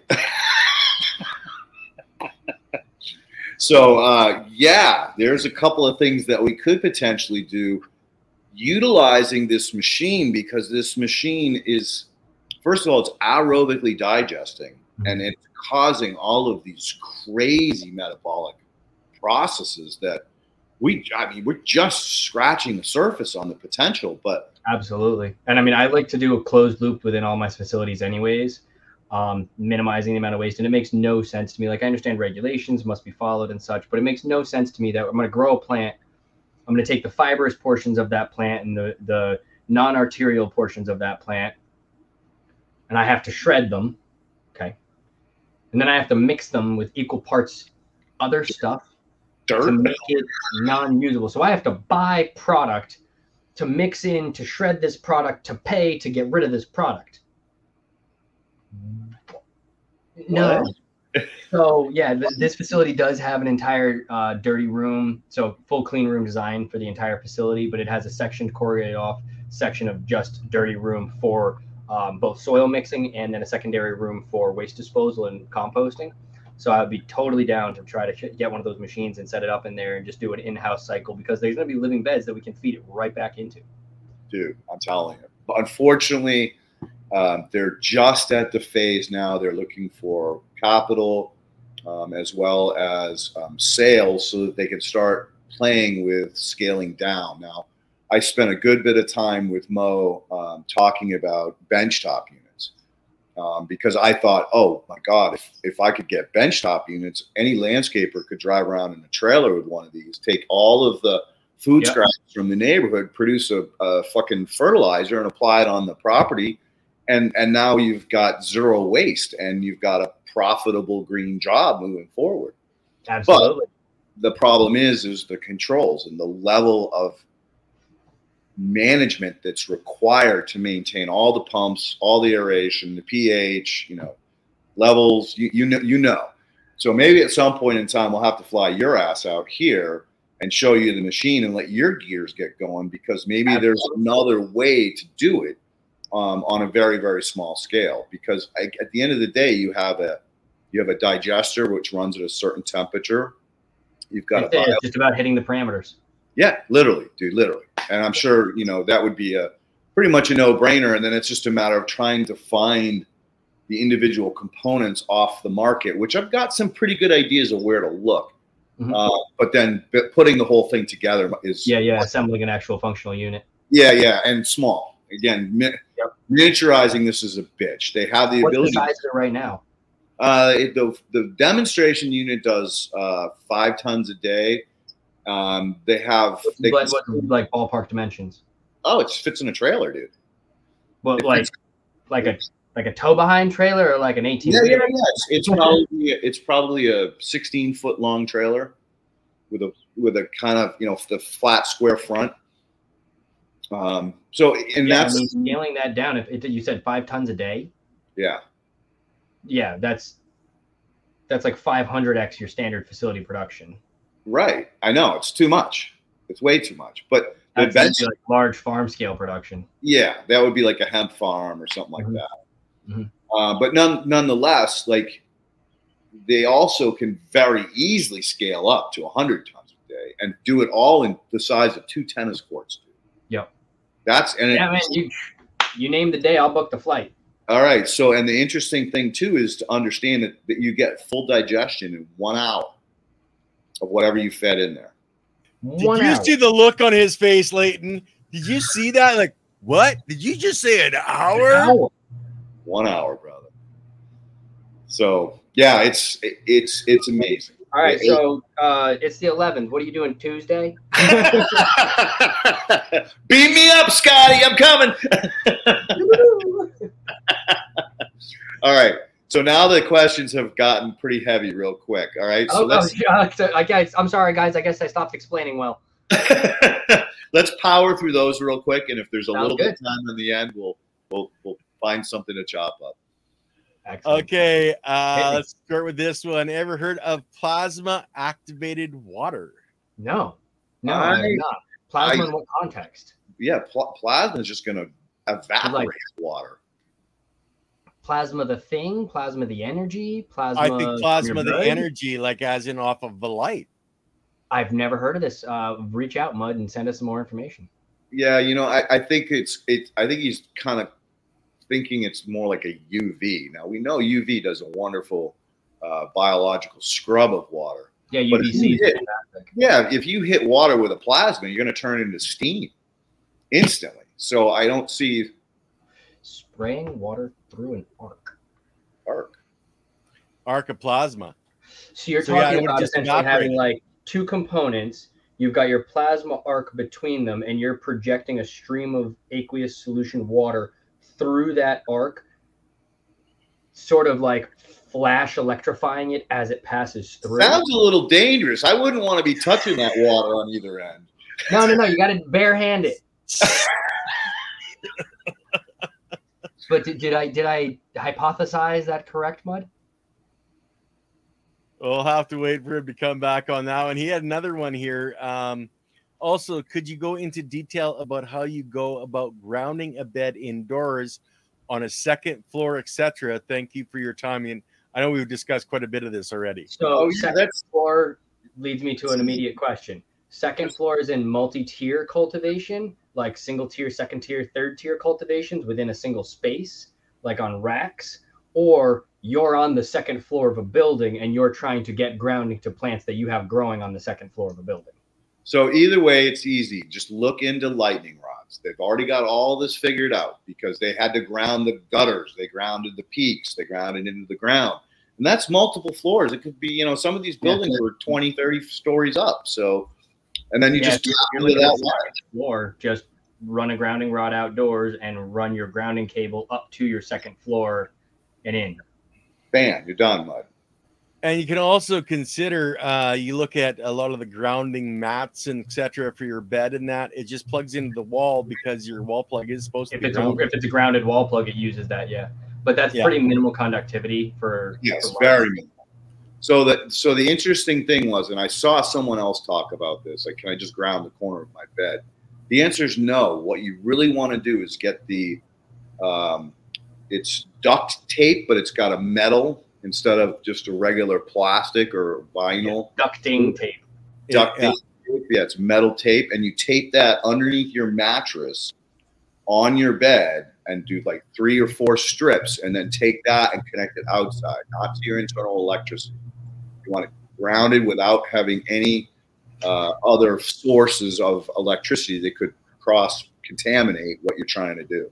This is a big disclaimer on that. I can just picture somebody running electrical metal tape under their bed and then plugging it in the wall. Plugging it in the wall. No. I got my whole bed lit on fire. No, don't plug it in. And Gorski actually is talking about the actual scientific formula for tracking the equations. Wow. All right, dude, man. Well, hey, why don't you get a hold of Ken here and get on the fucking agenda? Let's get you here to talk about some of this stuff. Yeah, dude, reach out anytime. You've got my contact information through the show, Benjamin Acadia Farms and Ben at AcadiaFarmsFamily.com and AcadiaFarmsFamily.com. Reach out. I'd love to talk. Well, there you go, Gorski. So we'll go to Hillbilly Herb here. I've been thinking of trying a grounded foot pad for bed. So you would be in your bed, but your feet would be against a pad? I think maybe putting the pad in the bed. Well, we talked about 2 different kinds of beds here: plant bed, people bed. Whoa, hey, why not? Good. So I would say, you know, all right, if you really want to take this to the next level, put that tape in socks. Connect the socks to a wire, put them on, connect that outside into a grounding rod, and that would be an interesting thing because all of our body toxins come out of our feet. I mean, I don't know if you've seen the studies of putting like onion mixes together and putting them on your feet and then putting your socks on, but the great way to detox. So, and we know that's the way that the magnetic forces comes into our body naturally when we're walking on the sand or out in nature, forest bathing, whatever. So that might be a kind of cool little side gig to do. See what happens. See if you get some crazy that grounding post deep into the ground, because if the post gets hit by lightning, you will get electrified. Hey, get back to that. Dude, I know plenty of people that got bolted, myself included, and I'm still here talking about it. So it's not all bad. I have a deep respect and fear for electricity. You can't hear it, can't see it, can't smell it. It just bites you. Yeah, throw you across the room. Yeah, I caught a lot when I was younger once. It was an electrifying experience that left me with nerve damage. Now we have an excuse for you. No, that's why you are who you are, motherfucker. You got bolted. Okay, so would you like put a piece or plate of copper in the soil and then wire it to the earth outside? No, you don't even have to put a plate of copper. That's way too expensive. Get yourself a small copper rod that is the depth of your bed. You don't need an 8-foot copper rod if you're running in a 2-foot or 3-foot bed, but give yourself as much surface area within that bed as you can with that rod. And then the key is that your rod outside needs to be at, like Leighton had said, grounded at 8 feet. and have a braided line going between the two. Mhm. And braided copper, not like an extension cord that's got braided wires within it. You need a braided copper grounding line. So it's copper wires are all wrapped around each other. Yeah. We're actually supposed to be having some guys that are specialists in this. If they ever get back to me later on this year, they're over in Europe right now. So hopefully they'll show up. Let me know. I'll sit in the background. So that's the electroculture people? Yeah. Beautiful. Yeah. And then would a copper plate be effective, more surface area? Again, no. If you're looking for surface area, just run a single-stranded copper wire that you can buy that are super cheap and just run it right around the outside of the bed, inside the soil. Or do what Ben said, just put a stake in there. But the particles, remember, clay platelets have magnetism, silt has magnetism, some sands have magnetism, but organic matter definitely has magnetism. I would say that more important, honestly, than surface area of your grounding rod method is structure of your soil. Yeah. What is in your soil and how electromagnetically conductive it is I would say vastly more important than how much surface area you have of metal into that soil. And if it's super dry, it's not going to conduct. If it's moist, it's going to conduct. And also the matrix makeup of it. If it's low organic matter, and like if you're running in a cocoa perlite mix, you're going to have drastically less grounding capacity than if you're running in a living soil. Mm-hmm. So the last one, target frequency range for cannabis in hertz. Does anybody know? I I'd like to dog ear that one if I could get the answer too. I would tend to say that it would be similar to the Earth, which is close to what we tune our guitars with, which is 3.14. You'd have to look it up. Just look up the frequency of the Earth. Search it. Natural home of Earth. There's a 432, I think. Yeah, well, whatever it is, and that's the one, not the one that we tune our guitars to. Remember, biomimicry, replicating nature is what we're doing here. As to what target should I be trying to hit, in general, rule of thumb, start with where nature is and then adjust from there. So, cool. I would say, what's your research sources? Show us. Yeah, fact check them. Fact check. Yeah. Fact check everything. Fact check your fact checkers. Yeah, exactly. 100%. Yeah. So that's it for questions, guys. Mud did want to say something that there was papers on it on plasma activated water. So, yeah. I'll look into it. Thanks for giving me a little piece there. I'm always looking to learn, man. So that's it for questions, guys. I'll jump off and you guys continue on. All right. So back to filtration, because we never got to water filtration. Yeah. Talk to me. So the main things that I run into when it comes to filtration, which actually are things that I've called and run by you, the hardest people to work with are in cities.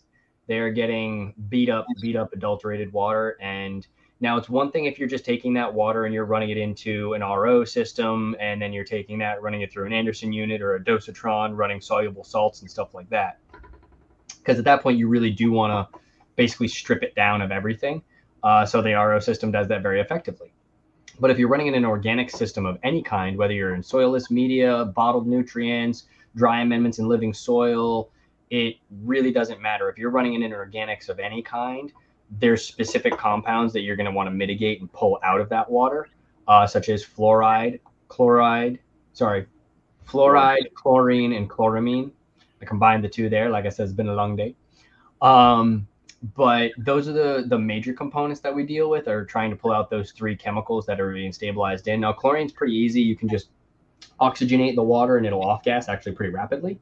A terrible thing that you can do is stick your body into that water, because your body absorbs chlorine like a sponge, and you can actually get about 5 gallons of water cleaned of chlorine a couple of minutes just by swirling your arm in it. But I don't recommend using yourself as the filter. I would say use that piece of knowledge to avoid making yourself a filter.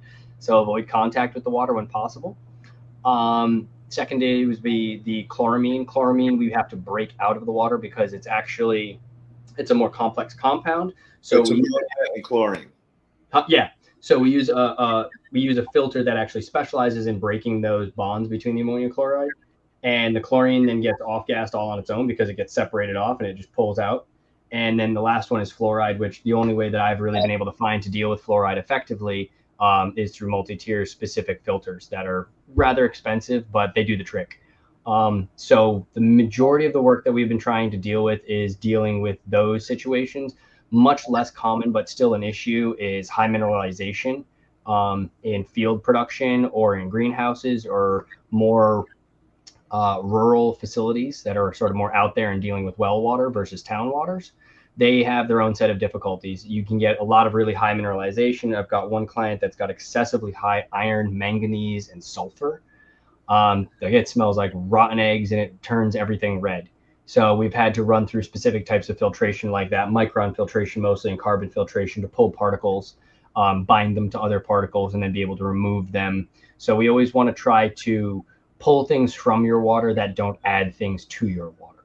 So I don't want to, dump a bunch of something into my receptacle, my tank, my holding tank, and it has a flocculating effect where it actually binds to something and then falls out of solution. I'd rather get that in a pre-filter so that it never even gets into the holding tanks, because now you've got flocculant that could get caught up into your filters. It could get into your post filters or into your systems, block emitter nozzles. And when you're dealing with things like Anderson units or dosatrons that deal with really, fine particle sizes, it doesn't take much to block them. Those little emitters are very, very accurate, and they need to be calibrated very specifically, and having any sort of particleization or things falling out of solution in your holding tanks can be a big issue with that. So those are the main things that we've been dealing with, sort of as like a general. There's definitely been specifics, like one facility that, like I said, had high levels of sulfur and iron, and it just destroyed everything that we ran it through. Every filter, every dosing unit, it just absolutely gunked it. It was horrible. Then we had another one where we had a bunch of chlorine and iron, and they reacted together, and it caused flocculation and yellowing of the water, and we were chasing our tails trying to figure out what in hell was falling into our water in large brown clumps and settling, and why our water was yellow. And we just could not figure it out. pH was on point. Everything was good. The chlorine, for some reason, was coming in really low from what it should have been from the town. So we were actually getting it adulterated because of decomposing pipes. So they were picking up so much iron from the pipes that the chlorine was binding to it by the time it got into the facility, and it was settling into that retention tank. And we could not figure out what it was, but what ended up leading us to it was that the chlorine was such a low level compared to what the town said it should have been, that it told us that it was binding to something. And that's when we figured out that it was binding to something that was causing it to flocculate, and ended up being the iron in the water.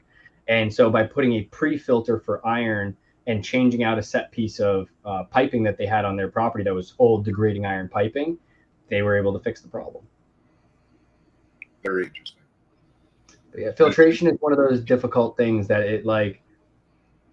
everything in cannabis is tailor-made to the facility, but filtration especially is tailor-made to the facility, because it is so different everywhere that you go in the country.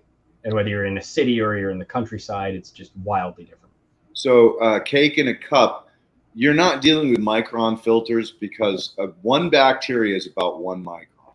So we're dealing with levels of measurement beyond microns. I mean, yeah, micron filters work great for pulling out sediments, pulling out, particles, stuff like that, but not when you're getting into chemistry.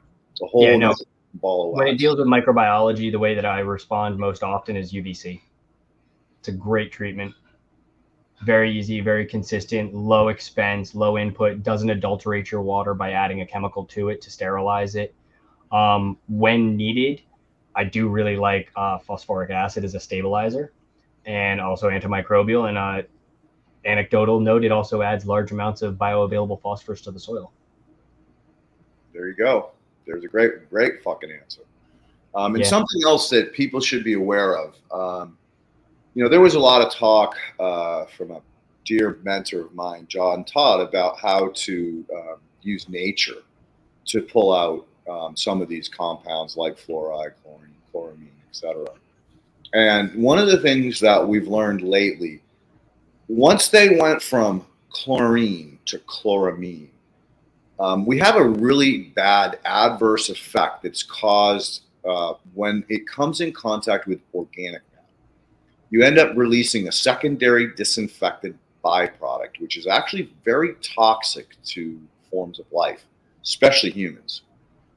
So if you're thinking about trying to filter through some of these more old styles, where you create your own charcoal bucket and a compost bucket, etc., down, just be aware that you're probably better off to get some kind of filter to get that chloramine out. And it's really not that difficult. Ben just gave you an answer right there. Snap that particle apart. And once it's apart, now it's harmless, okay? So the ammonia will stay in solution. The chlorine will dissipate as a volatile organic compound. And then you don't have that kind of problem. But I just want to be really honest and open with people about the dangers of chloramine. And especially like if your water source is a reservoir and you live at the very, very end of the delivery system, you're getting nailed with these secondary disinfectant byproducts. So start to, educate yourself about the harms that these things can do for you. Get yourself a good chloramine filter, or learn other techniques, that using organic acids and stuff like that to break them apart before you, consume them. Because, yeah, we're not living in a very healthy time. Yeah, no, I absolutely agree. That's I try to always have my clients be very self-sufficient. I'm a big, big proponent of being self-sufficient, of creating the tools that you need to some extent. There's a few things that I don't play with, and I go straight to the specialist, and I go straight to the technology, and filtration is one of them. It is just not, in my experience, it is just simply not worth the potential risks, both in ineffective filtration and in, as you're saying, adulteration, unanticipated or unintended adulteration of it through the filtration process. So to me, it's just the expense is not outweighed by the risk. Risk is way more here, and the expense is like it's substantial depending on what you have to deal with. It is worth it. It is unequivocally worth it. And the tech's come down so much in price. Well, it had until fucking COVID, and I don't know where. It's still pretty reasonable. I mean, I just quoted out 30,000 square foot facility, and I think it was like 15,000 for everything. That's not bad. Not in the big. You're looking at large scale production, about 15,000 square feet of canopy. Yeah, that's not. Yeah, it's $1. It's $1 a square foot. Might be worth that investment, especially when you have a big Turnaround. Yep. So we still got about 7 minutes left. Is there? Yeah, you want to talk a little bit about your cultivar production and your. Yeah. So this year I've gone almost exclusively in the research and development garden with hash producing cultivars. I've really, really gotten on the solventless train the past few years, and had a really, really excellent mentor for solventless hash production. Went out to Oklahoma, stayed with him for a little while. He's a real, true artist. Actually, Zach's been on with me on, I think it was Future Cannabis Project. I don't think it was Soil Matters, but we had Zach. No, it might have been with you though, Leighton, actually, I believe. And I came to you from out in Oklahoma when I did 2 weeks back to back with you guys. Oh, okay, yeah. And he just runs a hash house out there. That's all he does. He's a small level producer with a large scale position in the market. He's one of the top hash producers in Oklahoma. And anybody that knows the OK market, there's over 8,000. It's insane. It's absolutely insane how many licenses are out there. So to be in the top 10, or actually I think he's in top 5 hash in the market, he's just absolutely crushing it. And he's just such an artist that he's the type of person where I'd be like, okay, you know me, I'm analytical, I'm scientific.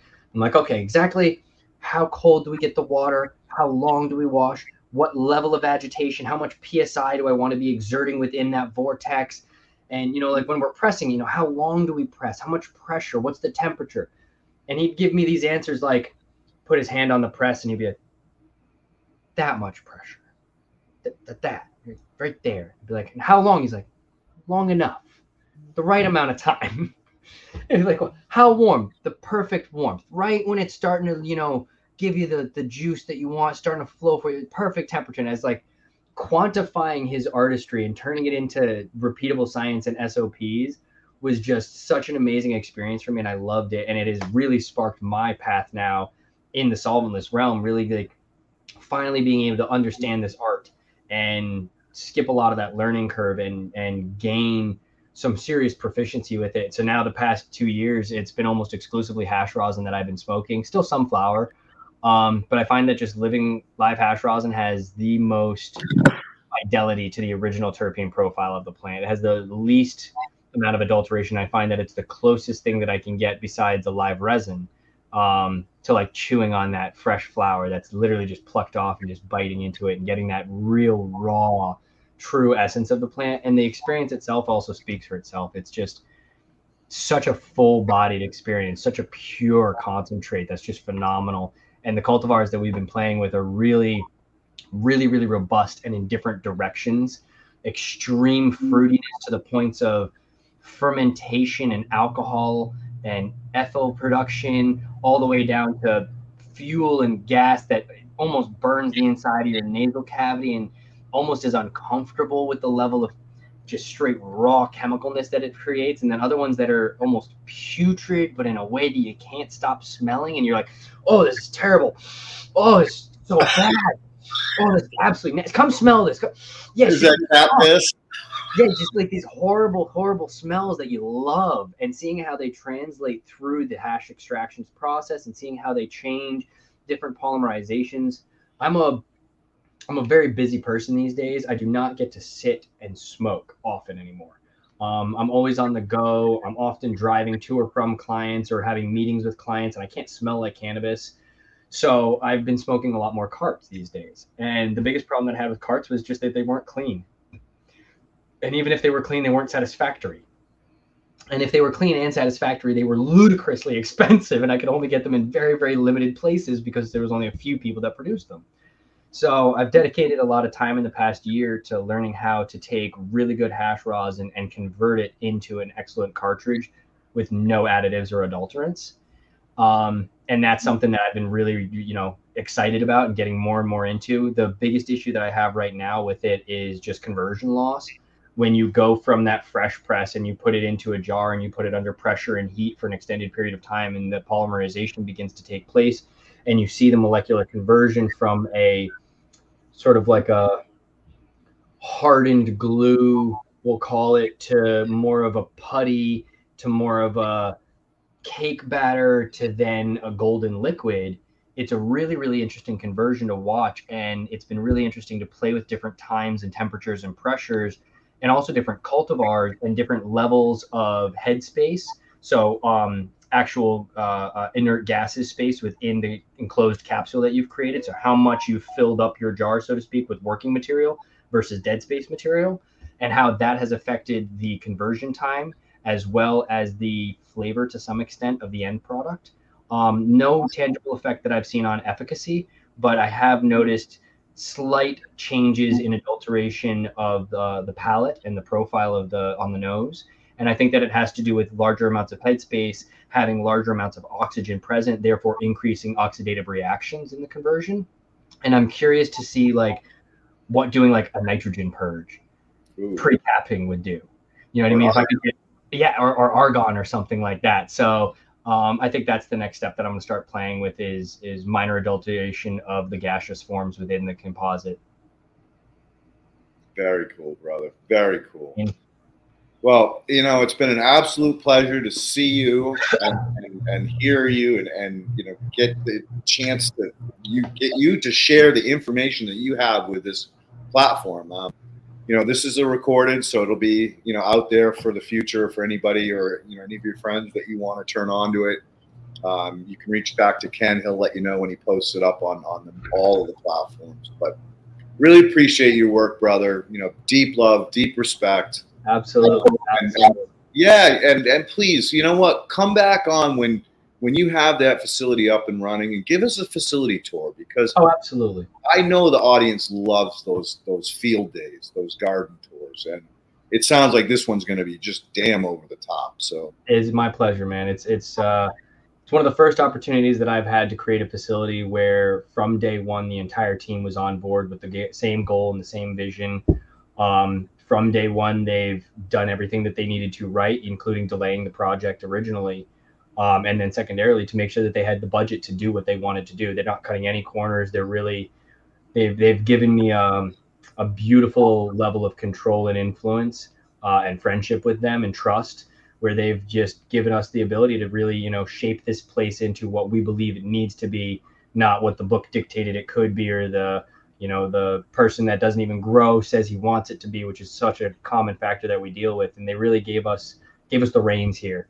And we're going to have a great grower in place there. I think it's going to be a really, really standout facility when it's all ready. So hopefully, turn to next year, we should have a really cool grow. But hopefully I'll be back on before then with you guys anyways. There you go. And is it in New England or? Yes, it is. It's Massachusetts. Beautiful, beautiful. All right, Ken, why don't you take it away and we'll wrap this up if you have any announcements or. Just Wednesday's show with Andy. Thursday show, I know they were talking about reaching out to we were talking about him earlier. Does Chris Trump? Okay. Yeah.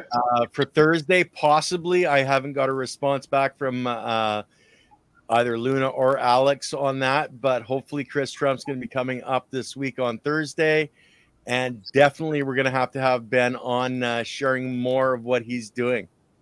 Be my pleasure. Absolutely. Anytime. You guys got my number. You just tell me the dates. I'm always there for you. It's always an honor and a pleasure and just a joy to get to speak with you guys. I love it. I couldn't tell you. Best day I've spent in a long time on a Monday night.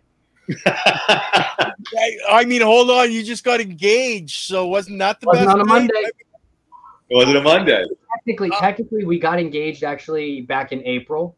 I proposed to her in Jamaica on a river that we were with a bunch of friends that are from there with a bunch of our local friends. And it was our 7th anniversary. It was supposed to be when we got engaged. Ended up being the day after because our anniversary fell on Easter and no one would work. And somehow that slipped through the cracks of a year of planning. But it worked out really well. And then we just had our engagement party, got all the family together and everything this past week. Cool. Well, stick around, Ben. We're going to end the show, guys. And we'll see you on Wednesday with myself and Andy. Always a pleasure. Love seeing you guys.